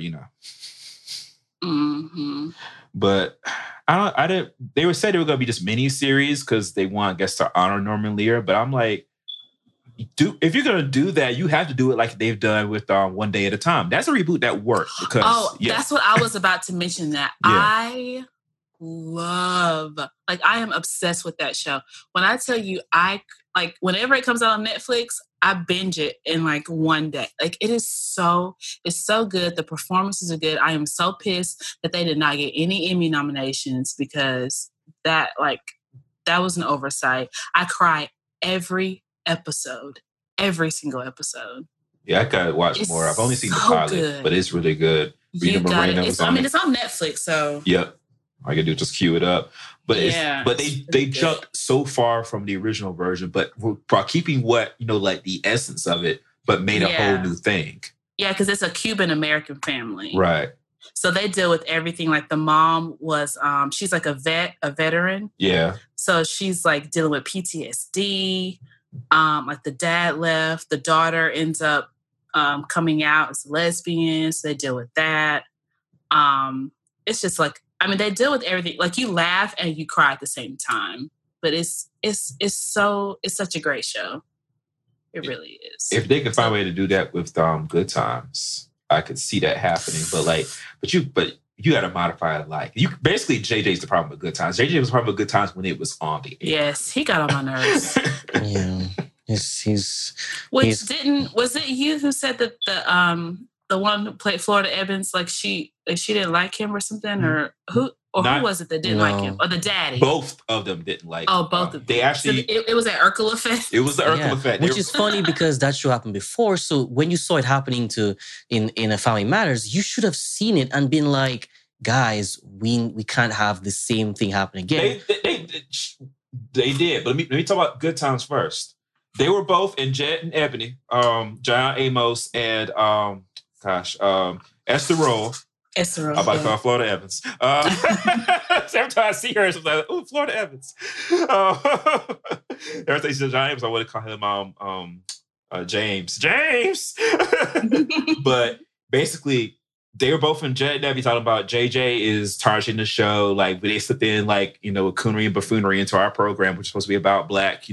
We're poor, but we're uplifting and everything. We talk about real Black issues. And somehow we have, Jimmy Walker over here doing dynamite and walking to the door silly and everything and acting a fool and doing goofy dances and stuff and not having a job. That was what Esther Rowe was really mad about. The character is 18 years old and has no job and no prospects of getting a job. He just paints and doesn't know how to sell his paintings. Mm-hmm. So first, John Amos, they fired him because he was having arguments with the production staff and everything. They got rid of him and killed him off. And then Esther Roll quit and they begged her to come back. That was like that year where JJ was trying to take care of the kids by himself and it was a mess. That happened at Good Times. And they wrote down Michael Evans' part. They wrote down Bernadette Stannis' part. It was just JJ was always the most annoying. Like, he was the one character that I was like, I can do without him. Yeah. Like, I could have done more with Michael. Yeah. Yeah. I just try to imagine what shows like that would have been if there was that one character just acting a damn fool wasn't there, or they just learned to just write them down a little bit so that way the other characters can have time to shine. Right. Family Matters would have been so much different if Jaleel White's character wasn't so. It turned into this sort of it was a monster of a character that just sort of evolved and got more monstrous every year. And then they jumped the shark and then the science experiments got more. Because it wasn't like he wasn't a talented actor and it wasn't a funny character. It's just they did too much of it with him. Yeah. I heard they want to do a Family Matters reboot. No, we're good. No, we're good on that. We don't want to see 40-year-old Urkel. I don't need that in my life. I really don't either. It's called The Big Bang Theory. They're canceling that. That's exactly the same thing too. It's just like that. They're gonna bring it back in 5 years. Like the crazy thing is that the other characters on the show, the other. No, mind you, I don't watch Big Bang Theory because I don't feel like that show is that show isn't doing very good for what the culture is supposed to be surrounded it.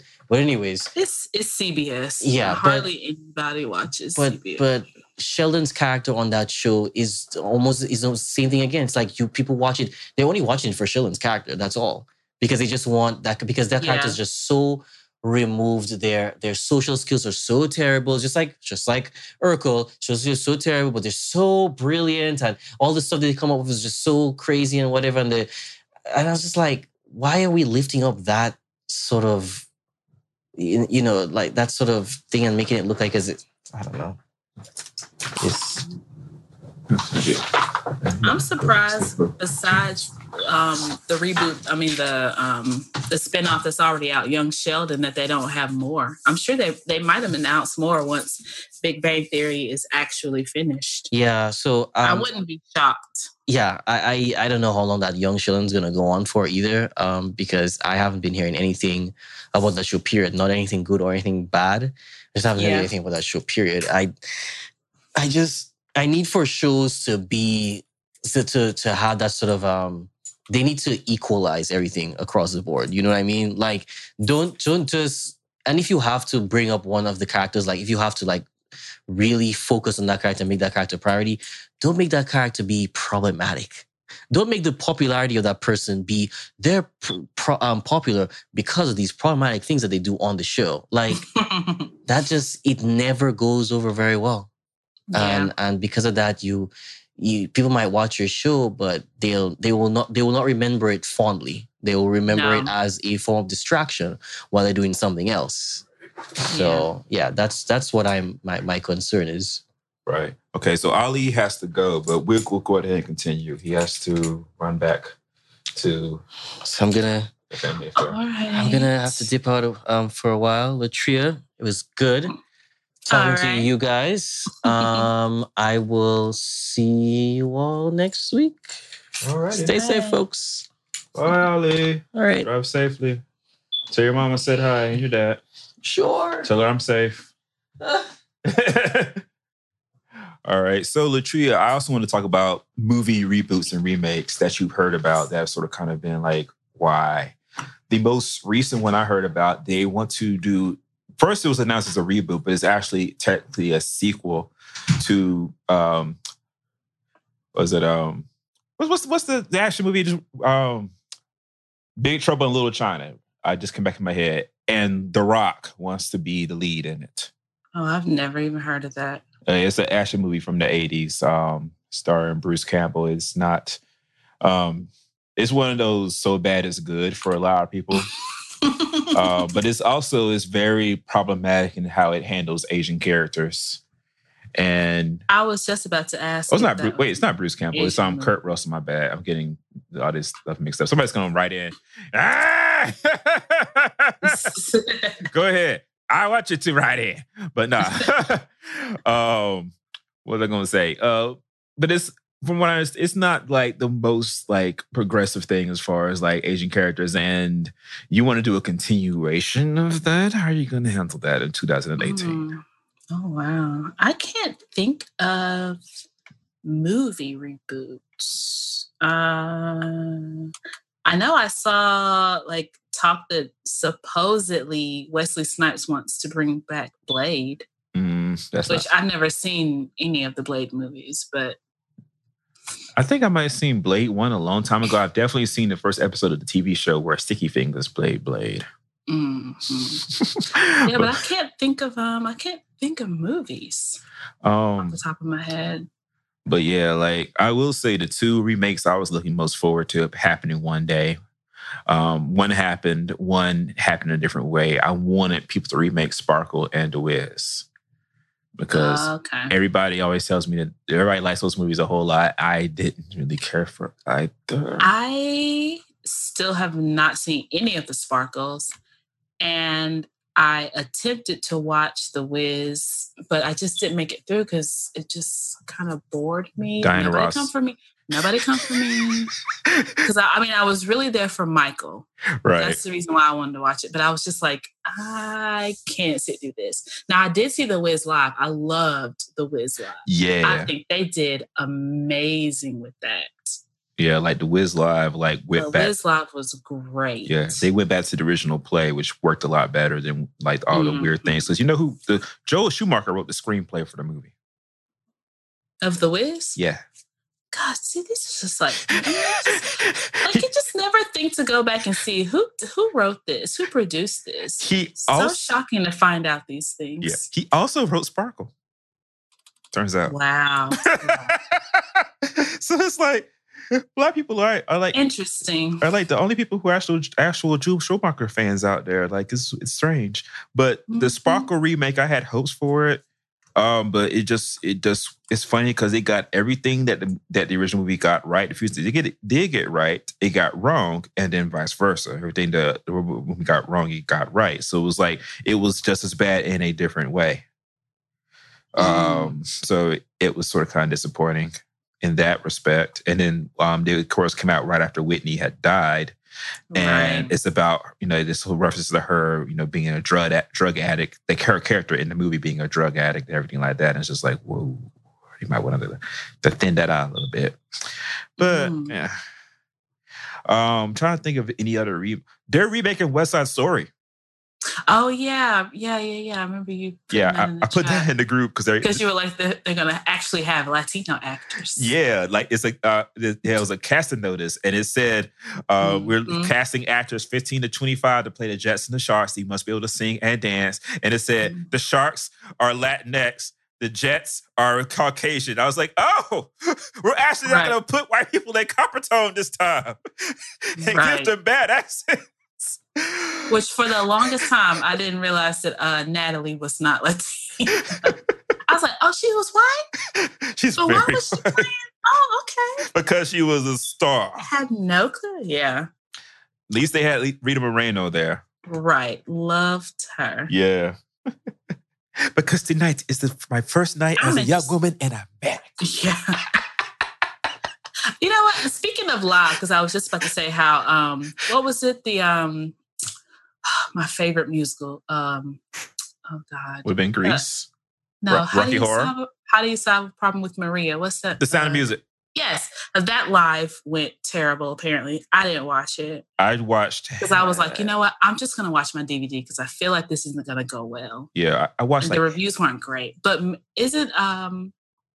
Carrie Underwood is a star. Right. And did they do a live Mary Poppins? I know there's a new Mary Poppins movie coming out. I don't know if they did a live of that. If it did, it's some on Disney something I haven't seen. I know there is a stage musical. I could be making that up, but I know there's a stage musical. I know it exists. I know they've toured with it. I don't know if they've ever done it on TV before. I actually tried to watch the Sound of Music live, and it's like a school play. I saw a scene, and it didn't go well. It's like a school play. So I'm wondering if they're going to do more of those. They're supposed to. I forgot the one is for, because they're supposed to have done Bye Bye Birdie with Jennifer Lopez, and then they canceled that. She was going to play Rose, which I thought would have worked for her because it's more of a dance part than a sing part, but she would have to sing live, bless everybody's heart. The man who produced it, we talked about him a couple weeks ago, Craig Zadan. Near Maron's still around, but Craig Zadan passed away. But I'm sure they're still going forward with the next live one. That's the man that just died the other week? Yeah. Okay. He produced all of those. But they have one for next year. Gosh. I think I'm about to find out what it is. Because this year they did Jesus Christ Superstar. It's Hair. Oh, God. Oh, God. Oh, God. Oh, God. Yeah, that's what it was. Yes. Oh, God. Yeah. Okay. Yeah. I'm remembering now. They're about to do the high school. They better do the High School Musical version of Hair because they better not do like the one that's actually on Broadway with naked people and cussing and shit. Mm-hmm. You thought Jan that was another one that, well, it's not Hair, but Hairspray. I loved Hairspray Live too. Oh yeah, Hairspray Live was good. And the Hairspray was a remake of a movie that worked because they basically what they did is they adapted the musical. It was a movie first, and it was a musical, and then they made a movie musical out of it. And instead of just like remaking a movie that was only 19 years old at the time. Mm-hmm. And it's actually the only Adam Shaker movie I actually like. Every other movie he's ever made, all them Jennifer Lopez romantic comedies, Bringing Down the House, Rock of Ages, every movie he's made, I've hated. He actually directed the season. I love Bringing Down the House and the J-Lo rom-com. I'm sorry. I own The Wedding Planner. He actually directed the series finale of Being Mary Jane, and I was like, well, I stopped. Once Mara left, I left. So. And he directed that Taraji P. Henson, What Women Want, that's coming out. That's the idea of a reboot. See, that idea is good, but I want to see that because it's Taraji. I want to see her. I want to see it, but it's Adam Shankman and it's coming out in January. I'm scared. But doesn't Will Packer have something to do with this too? Yeah, he's the producer of it, and that should give you a little. Yeah. Because he'll at least have like the power to sort of kind of keep it on the rails. Right.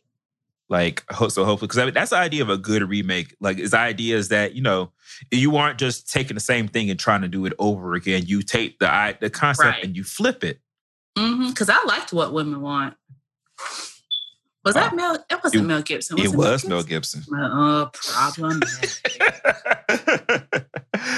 We haven't talked about him making his entrance, or any of these crazy men making their entrance back into the working world. Oh, yeah. Louis C.K. has been welcomed back. He made Hacksaw Ridge, Mel Gibson did, and all of a sudden he was back. Chris Hardwick came back. Mm-hmm. He was never punished, though. He was... Yeah.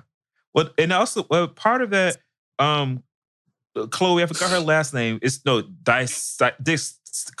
I don't know how to pronounce it, because her dad is like a really famous special effects artist, John Distero, how you pronounce it, I apologize, but Chloe Distero, she said that she didn't want him to lose his career and stuff. So I don't know how, because I don't know why she didn't name him in the first place. She just wanted that closure for herself. Mm-hmm. But even yet and still, it was like the way he came back and he's crying, like, I'm so glad I'm back and everything and stuff. I can't with any of it. Because also, it wasn't just her. I mean, she was being, sort of kind of like psychologically abused and everything. But he's also was apparently terrible to work with in general for the people who were like his employees. Which is becoming a theme for a lot of people, it seems. Yeah, because, I mean, it's like, wow. I know people, it's just that thing of people, when they get power, they get drunk with it and decide they want to lord it over other people. But it's literally like, your reputation will follow you long after you're not famous anymore. I'm always amazed at how it's like, how do you not think that this isn't going to either A, come out, or B, like affect you in the long run at some point? Yep. Like, you just feel so untouchable that you're like, I can just treat people how I want to treat them. That was how that Harvey Weinstein. No one's going to say anything because you want to be an intern here at my production company and all this. Yeah, that was how that Harvey Weinstein was. Mm-hmm. Like, and now it came out that, like, is it Governor Andrew Cuomo of New York? He stopped the investigation of the DA who didn't charge Harvey Weinstein earlier because Harvey Weinstein's law firm gave him a donation for his re-election campaign. Yeah, because wasn't he like a big Democratic? Yeah, he was donor. Yep. Mm-hmm. Wow. It's just all intertwined. It's all intertwined. Yeah. Let me see what else any of these other remakes that, like, because it's like, I know everybody's like, another one. I think, well, part of the problem, of course, is the obvious thing of the remake and reboot craze is, especially in the case, because most of these reboots, TV shows are going to broadcast television, which, as we all know, is on its way. It's coming down. Like, it's the whole thing of, there's so many, there's cable, there's Netflix, there's all the other streaming services, there's video games. There's YouTube. And it's like, it's harder to get those big numbers of people to watch, ABC, CBS, Fox, and NBC. So they're trying to, in any way possible, bring people back. That's why they want to try to add that popular film Oscar category. That's why they brought back Roseanne. They're trying to bring back everything we remember from the 90s, and everything like that, because it's literally like, they found that, nostalgia sells to some degree. And so they're trying to go through that. But it's literally like, everything don't have to come back. We don't want to see Family Matters come back. Just like, let some stuff stay classic. Like, we're good with the reruns. Yeah. We don't need to reboot it, because then you lose some of the natural essence of what it was, because you can't create that. You can't recreate that.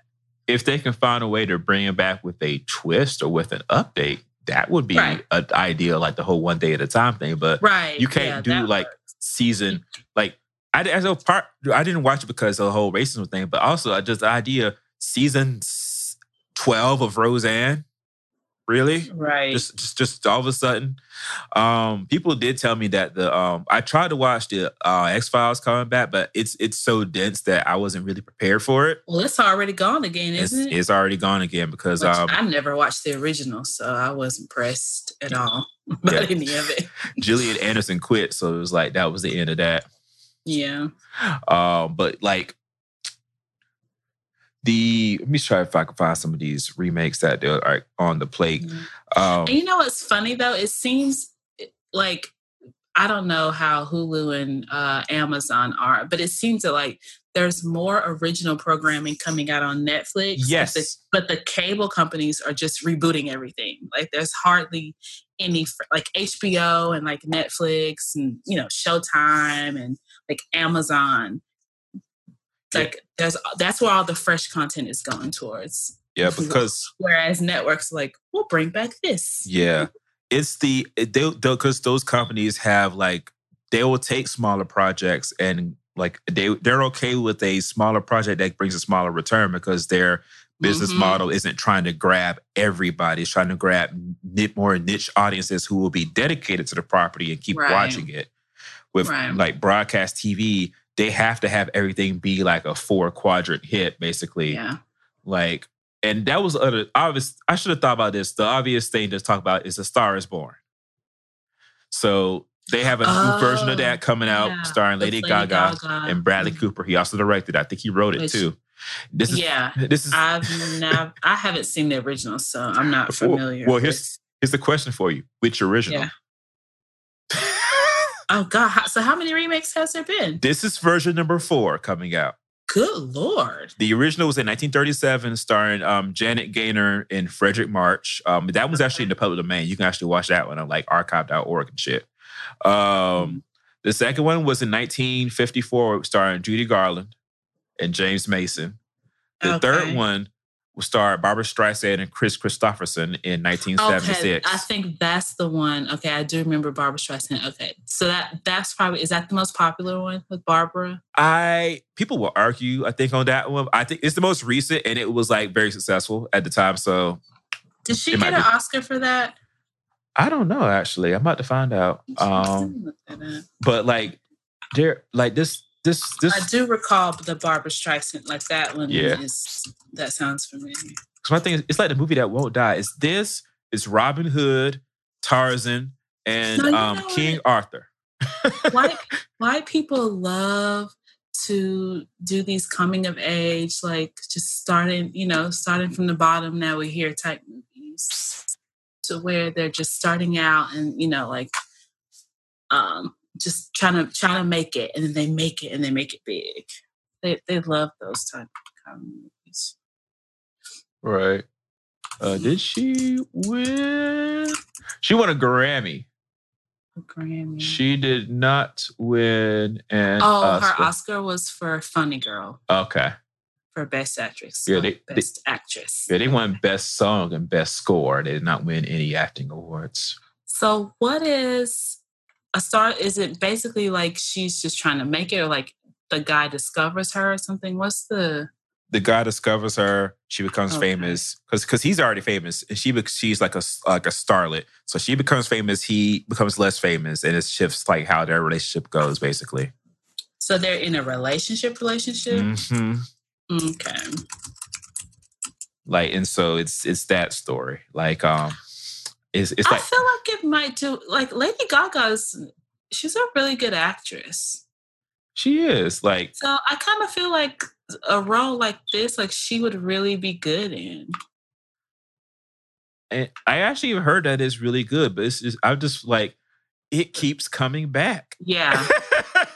Yeah, like once you do one, then everybody just is like, oh, what about this? What about this? Let's bring this back. We got some fresh new talent who can do this. No, how about you find fresh new ideas? You keep trying to find new people to play old characters. How about you just make some new characters? Yeah, I think just like right now, they're just scared of new stuff because like, like even with a remake, it's pre-sold to some degree. People like we do say that we get tired of the things, but statistically speaking, and we're not saying us because certain people will not go see this stuff, but like the general public at large, statistically speaking, apparently they will go see a remake before they'll go see like a new idea because it's already or an adaptation. because it's already pre-sold, depending upon what it is, if they run the numbers and whatever like that. Because you're already partially familiar with it. So you can already expect how it will go, but it doesn't always translate well. Doesn't always translate well. Oh, look at Sparkle. And my thing is like you were mentioning Netflix. Like Netflix is the place where if you have an original idea for a movie, that's probably where it's going to go. Mm-hmm. They will probably buy it. Like they bought Mudbound, they bought Beast of No Nation. They bought did they buy Blind Spotting? No, they didn't. Some Entertainment bought Blind Spotting. Netflix should have got it. Netflix would have done better with it. And oh my God. I'm looking at a list now of upcoming remakes. I forgot to mention, I'm sure we talked about it like in passing in the group or whatever, but Charlie's Angels is being remade. Really? Yes. With like the movie or TV show? The movie. With who? That I'm not mad at, because I feel like that's something that you can like make fresh with new people. I'm not too upset about that though. Might be able to. Naomi Scott, Ella Balinski, and Kristen Stewart. Okay, the first two I don't know. I know Kristen. I don't know how I feel about. Naomi Scott played one of the Power Rangers. She's also going to play Princess Jasmine in the new Aladdin movie. She's half Indian. Okay. See, I like that because at least they're going with different, nationalities. Yeah, Ella Balinski appears to be light-skinned. She's English. Oh, she's black. Yeah, she's black. Okay. And she's young as shit. She was born in 1996. My God. I was a fresh 14-year-old entering high school in 1996. Wow. Me too. Wow. So see, like something like that, I'm not mad at because that's something you can do a fresh takeover. And plus, I mean, we've got like 89 iterations of Batman and James Bond. Like, it's only fair that you have women-led action movies with like different iterations. So I'm not mad at that. I kind of feel like action movies, you can just plop new people in with new plot lines and it'll still work. Yeah, those might be the most durable to be remade because you can also upgrade the effects and everything like that. I mean, if we can redo James Bond every like 3 or 4 movies, we can redo Charlie's Angels. And we've only had it done like once in the movies. Mm-hmm. And that's the one with Lucy Liu and Drew Barrymore. And Cameron Diaz. Yeah. So, I mean, we just like, this is like just the first, theatrical remake of it. So right. I'm cool with that. Yeah, I think they tried to do a TV show a couple of years ago. It just didn't go anywhere. Remake? Yeah, a new version for TV. I am like curious about the remake of Charmed, how that's going to go. Yeah, that's this year, right? Apparently the original people aren't too pleased. I know like Holly Marie Combs, who played Piper, she wasn't too pleased about it.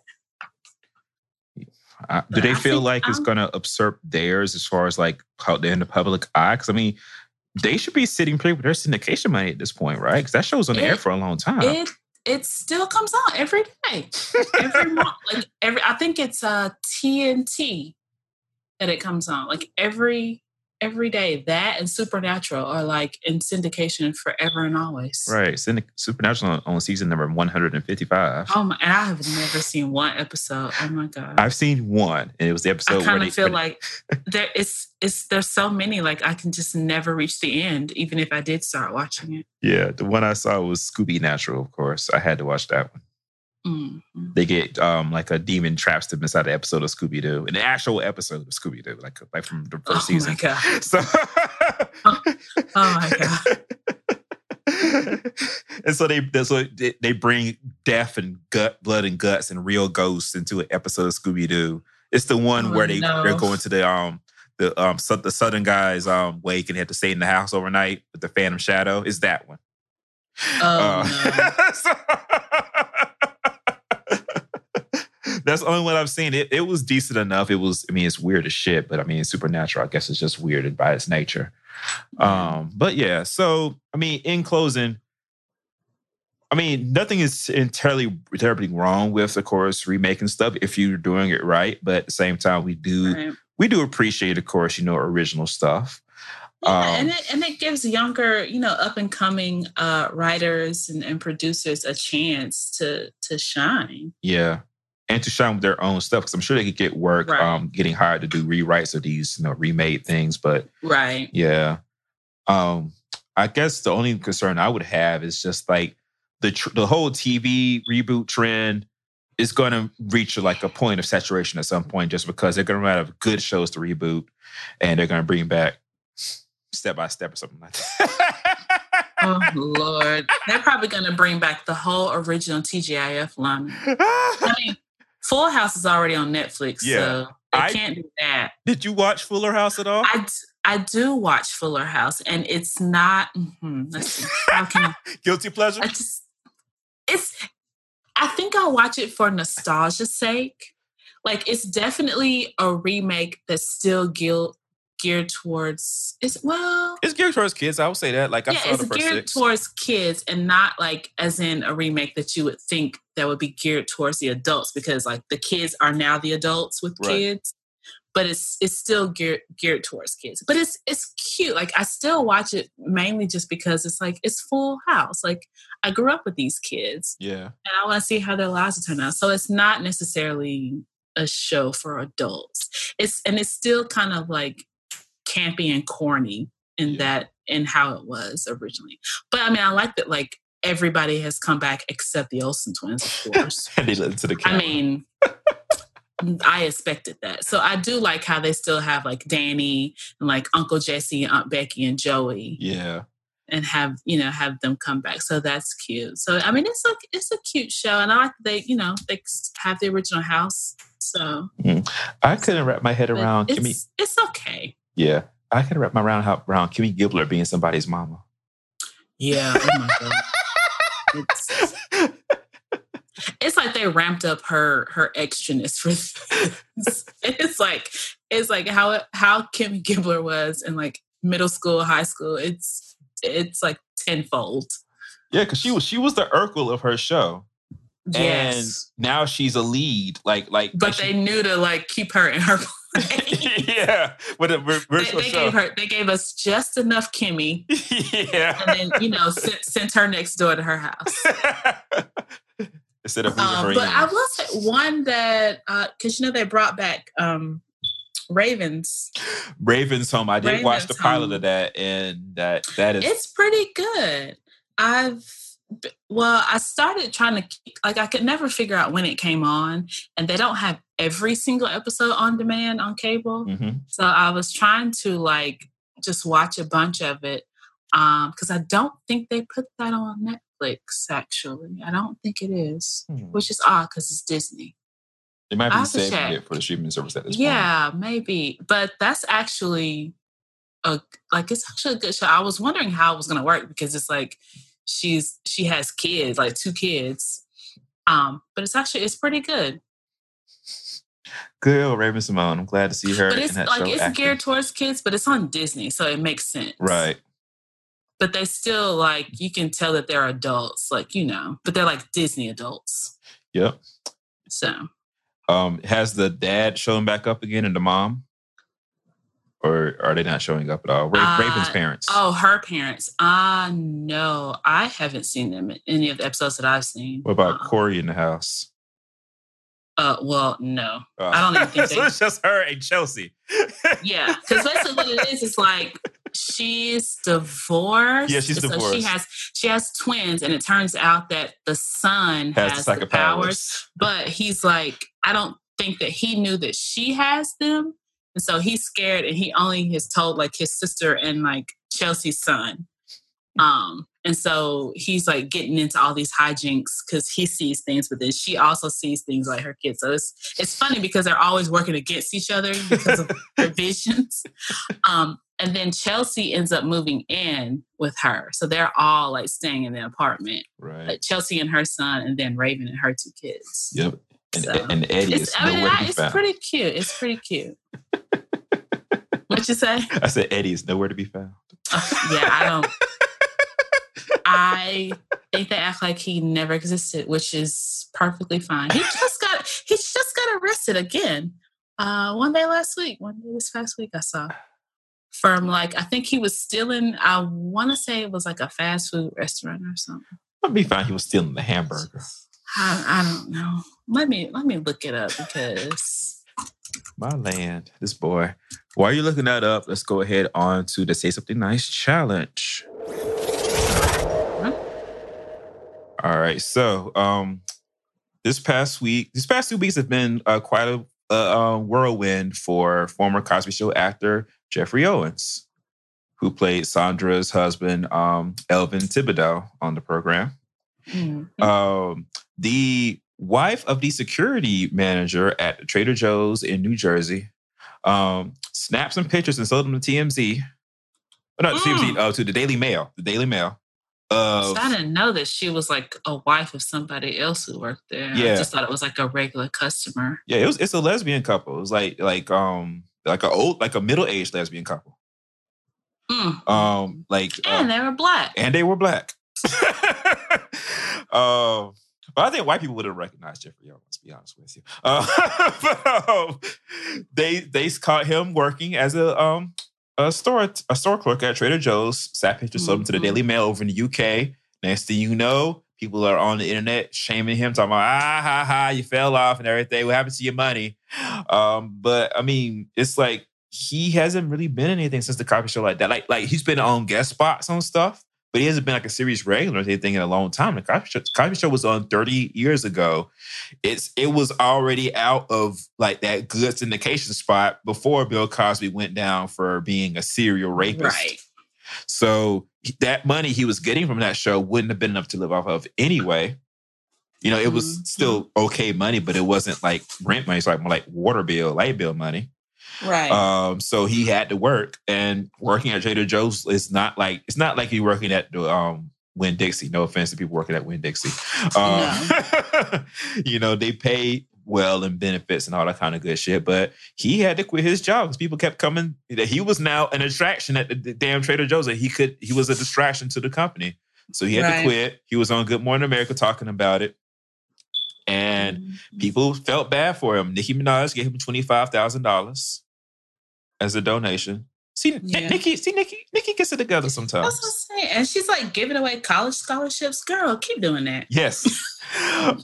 And then Tyler Perry came along and said, hey, we're shooting the new season of The Haves and the Have-Nots starting next week. You want to be on it? Yeah. And... But he said yes. So he's going to be a recurring character on season 5 of The Haves and the Have-Nots on the OWN network in 10 episodes. And so he'll be down here in Atlanta starting next week to start filming his scenes. Yeah. The reason why this is in the challenge is because I'm like preparing myself. Like, what am I going to say? I want to put us in a place of Mrs. Owens, because I believe he's married with kids. Yes. So we are Mrs. Owens, and Jeffrey's going down to Tyler Perry Studios for a couple of weeks, probably like 3 days, you know, to film. Or should it be like when he got the call, like before he even made a decision? Yeah. If you were Mrs. Owens, what would you say to Jeffrey after Tyler Perry went on the internet and said, "We got a job for you"? I would say, in the words of Taraji P. Henson, a check is a check. And as long as it cashes, you know, we good. So, because, you know, that was like her response when I guess people were saying she keep being in these Tyler Perry movies. And she's like, look, a check is a check. It don't matter who write it. I mean, and my thing is, God, I really do feel bad for like hating on Tyler Perry, because he does give people work, but it's just the quality of his work. It's the quality of the work. I mean, and it's just, it's real. A lot of it is problematic with his characters and how he writes, you know, certain segments of the population. But at the same time, I'm just like, you know, this could be a stepping, like how I'm looking at it is like, this is just something current that's like happening right now on TV that he can put on his resume to show current stuff. Because, you know, like, I mean, I'm pretty sure like even in like the corporate world or like the regular working world, when you go in for a new job, they're like, can you explain this gap of employment on your resume. Like, you haven't worked in like 7 years. Can you explain that? So I would think that even in the entertainment field, that same thing applies. Yeah. People are going to be like, well, you guest starred on this show in 2008, but we see you haven't worked in the field in quite a while. What have you been doing with your time?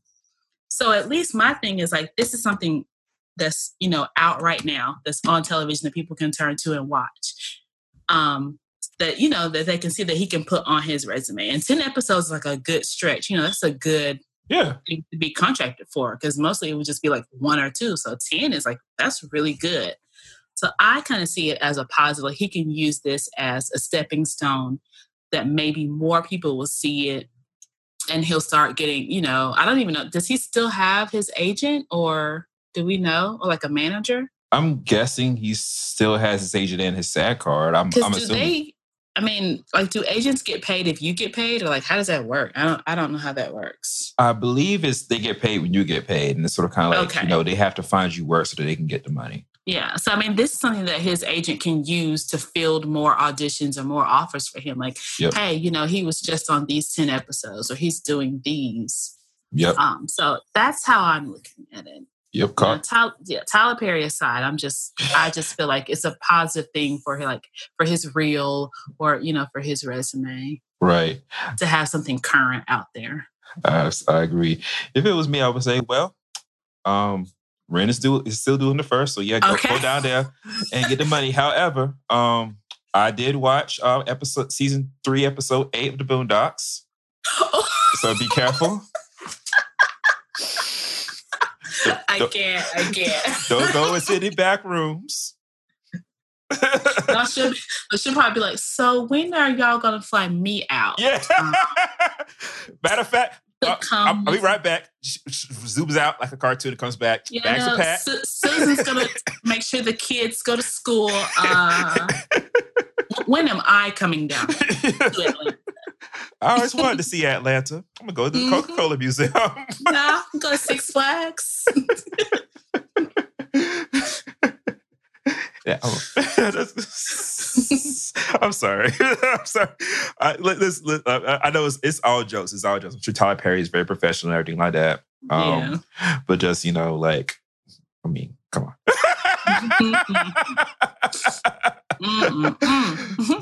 But shout out to Jeffrey Owens. Like, nobody, listen, a lot of your favorite actors and actresses out there, ladies and gentlemen, they have regular jobs now because they rent and still do it. Yvette Nicole Brown said, I am an office temp when I am not working in between jobs because they pay the bills and my light bill is still due. Everybody can't be a series regular on a big show to where they make so much money they don't have to work ever again. Jaleel White made a whole lot of money off that Urkel shit. He ain't got to work ever because he wants to, because it's that artist acting thing. He wants to exercise that muscle. He could sit home for the rest of his life and be good. But everybody ain't that. Right. Like, so true. So some people will have to work, and it shouldn't be a thing of shame. Working is working. Would you rather people be on, homeless or on drugs, or like look at for example, I know he's not an actor, but look at how what happened to Sly Stone, and how people sort of kind of his whole family, he exhausted his whole family's goodwill. And so I think they got him fixed him now. For a long time, he was living in a RV. He didn't have a house. He didn't have a home at all. Wow. That's crazy. Gave us all that good music, and then had all those drug problems and, all that kind of stuff. And we don't want that to happen to people. That's, actors are people. And I like what he said on Good Morning America when he was like, we really have to look at what we think of in terms of working and what that is, and stop, putting people down for having these jobs. And I was like, actually the lady, Justina Machado, who plays the lead in the One Day at a Time remake, she had posted about it on Twitter, and I responded, and I was like, every single one, well, I would say the majority of us are one firing or layoff away from having to work these jobs that folks like to shame. Yep. So like nobody can just sit up here and talk about, oh my God, he's working at Trader Joe's. But it could be you might have to go in there next week and ask for an application yourself. I work at Trader Joe's. And they pay $22 an hour. I might take my black behind Trader Joe's. Okay. $22 an hour? That's good money. Sure. Yeah, I'll be up there stocking wine on the shelves. No problem. Like, it's a good job. And he's working like he has a family to take care of. Right. So, like, why are y'all, not everybody, like you said, can be popular and just get show after show after show after show. Right. Like, when one end, you already have another show in the pipeline. That's not everybody's story. Right. And plus, there's a whole thing about he is an older Black actor. And there are not a lot of parts for older Black actors of either gender. Mm-hmm. Just because of the whole thing of like BET makes more original shows than TV One, and BET is the young people's network, basically. So, right. I mean, maybe he can find work on something like Queen Sugar or Black Lightning somewhere like that. But, And also, there's also a stigma against TV. It's less so now, but it used to be a stigma. If you were a TV series regular, people got so caught up to where they felt like you could only play that one character. They didn't hire you for shit else after your show ended. Right. Or unless you took like some sort of big risky part. Like, I'm trying to think of an example of somebody who turned around. Because like Jaleel White is a good example of somebody who didn't turn around. Jimmy Walker didn't turn it around. John Krasinski and Zachary Levi, who look just alike. Yes. They are both trying their damnedest to turn around right now. John Krasinski made that A Quiet Place as a gigantic hit. Now he's Jack Ryan on Amazon. Mm-hmm. Zachary Levi actually talked to Eppley about how he thought his career was basically the fuck over until he got the audition for Shazam and beat out like all the people, including John Cena and shit, to get the part. Because what was Zachary Levi in? Wasn't he something nerdy too? Chuck on NBC. Oh, yes. Okay. Yeah. Yeah. They're trying to turn around. Steve Carell did okay. Like they surprisingly, I'm really shocked at him. Because even that new did his new movie come out already? Oh no, is that the one where he makes the toys in the backyard and they come to life? Oh my God, it is like sad. I was like, am I about to cry watching this trailer? Yes. Yeah.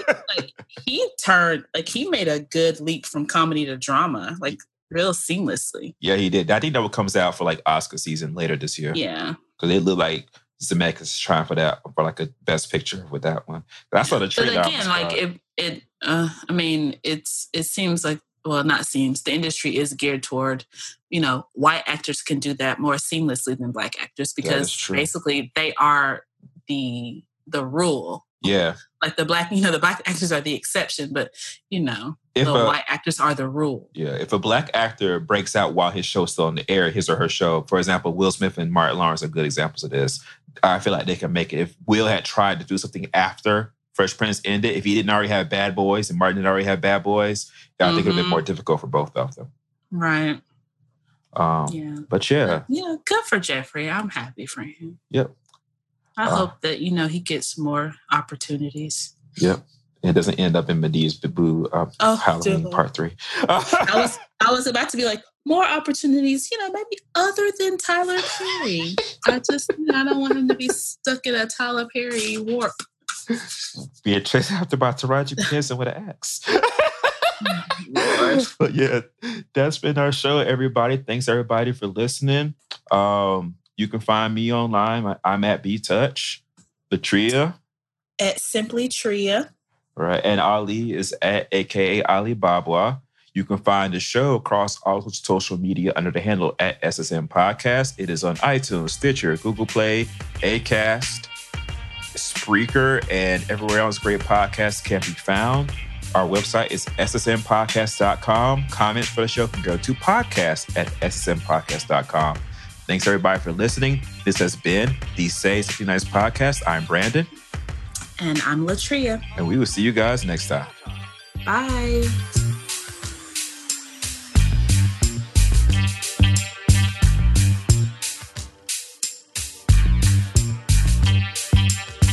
I'm still recording. It's good. I'll put it at the end. Oh. So yeah, I actually was going to bring that up because I saw that float past my timeline. So speaking of the whole Me Too thing, just really quickly at the end of the show. So Olivia Munn was shooting scenes for a Predator, like, the alien shit that comes out. I think comes out this coming Friday.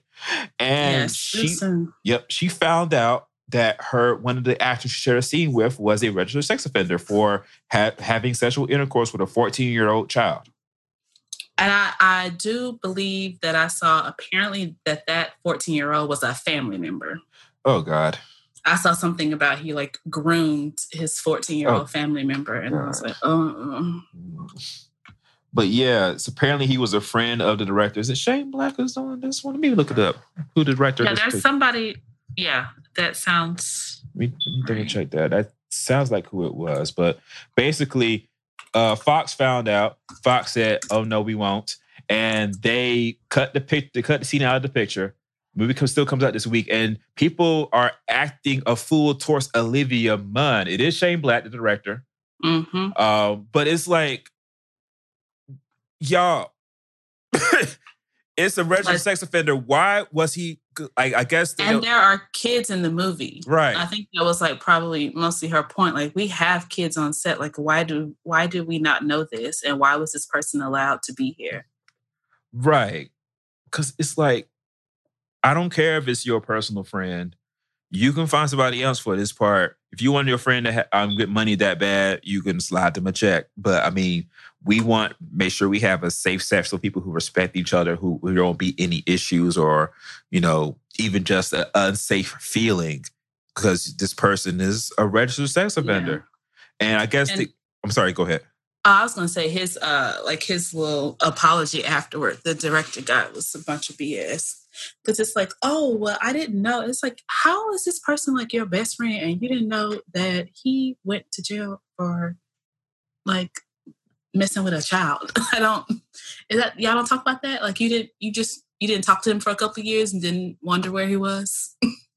Jacob Tremblay's third build in this movie.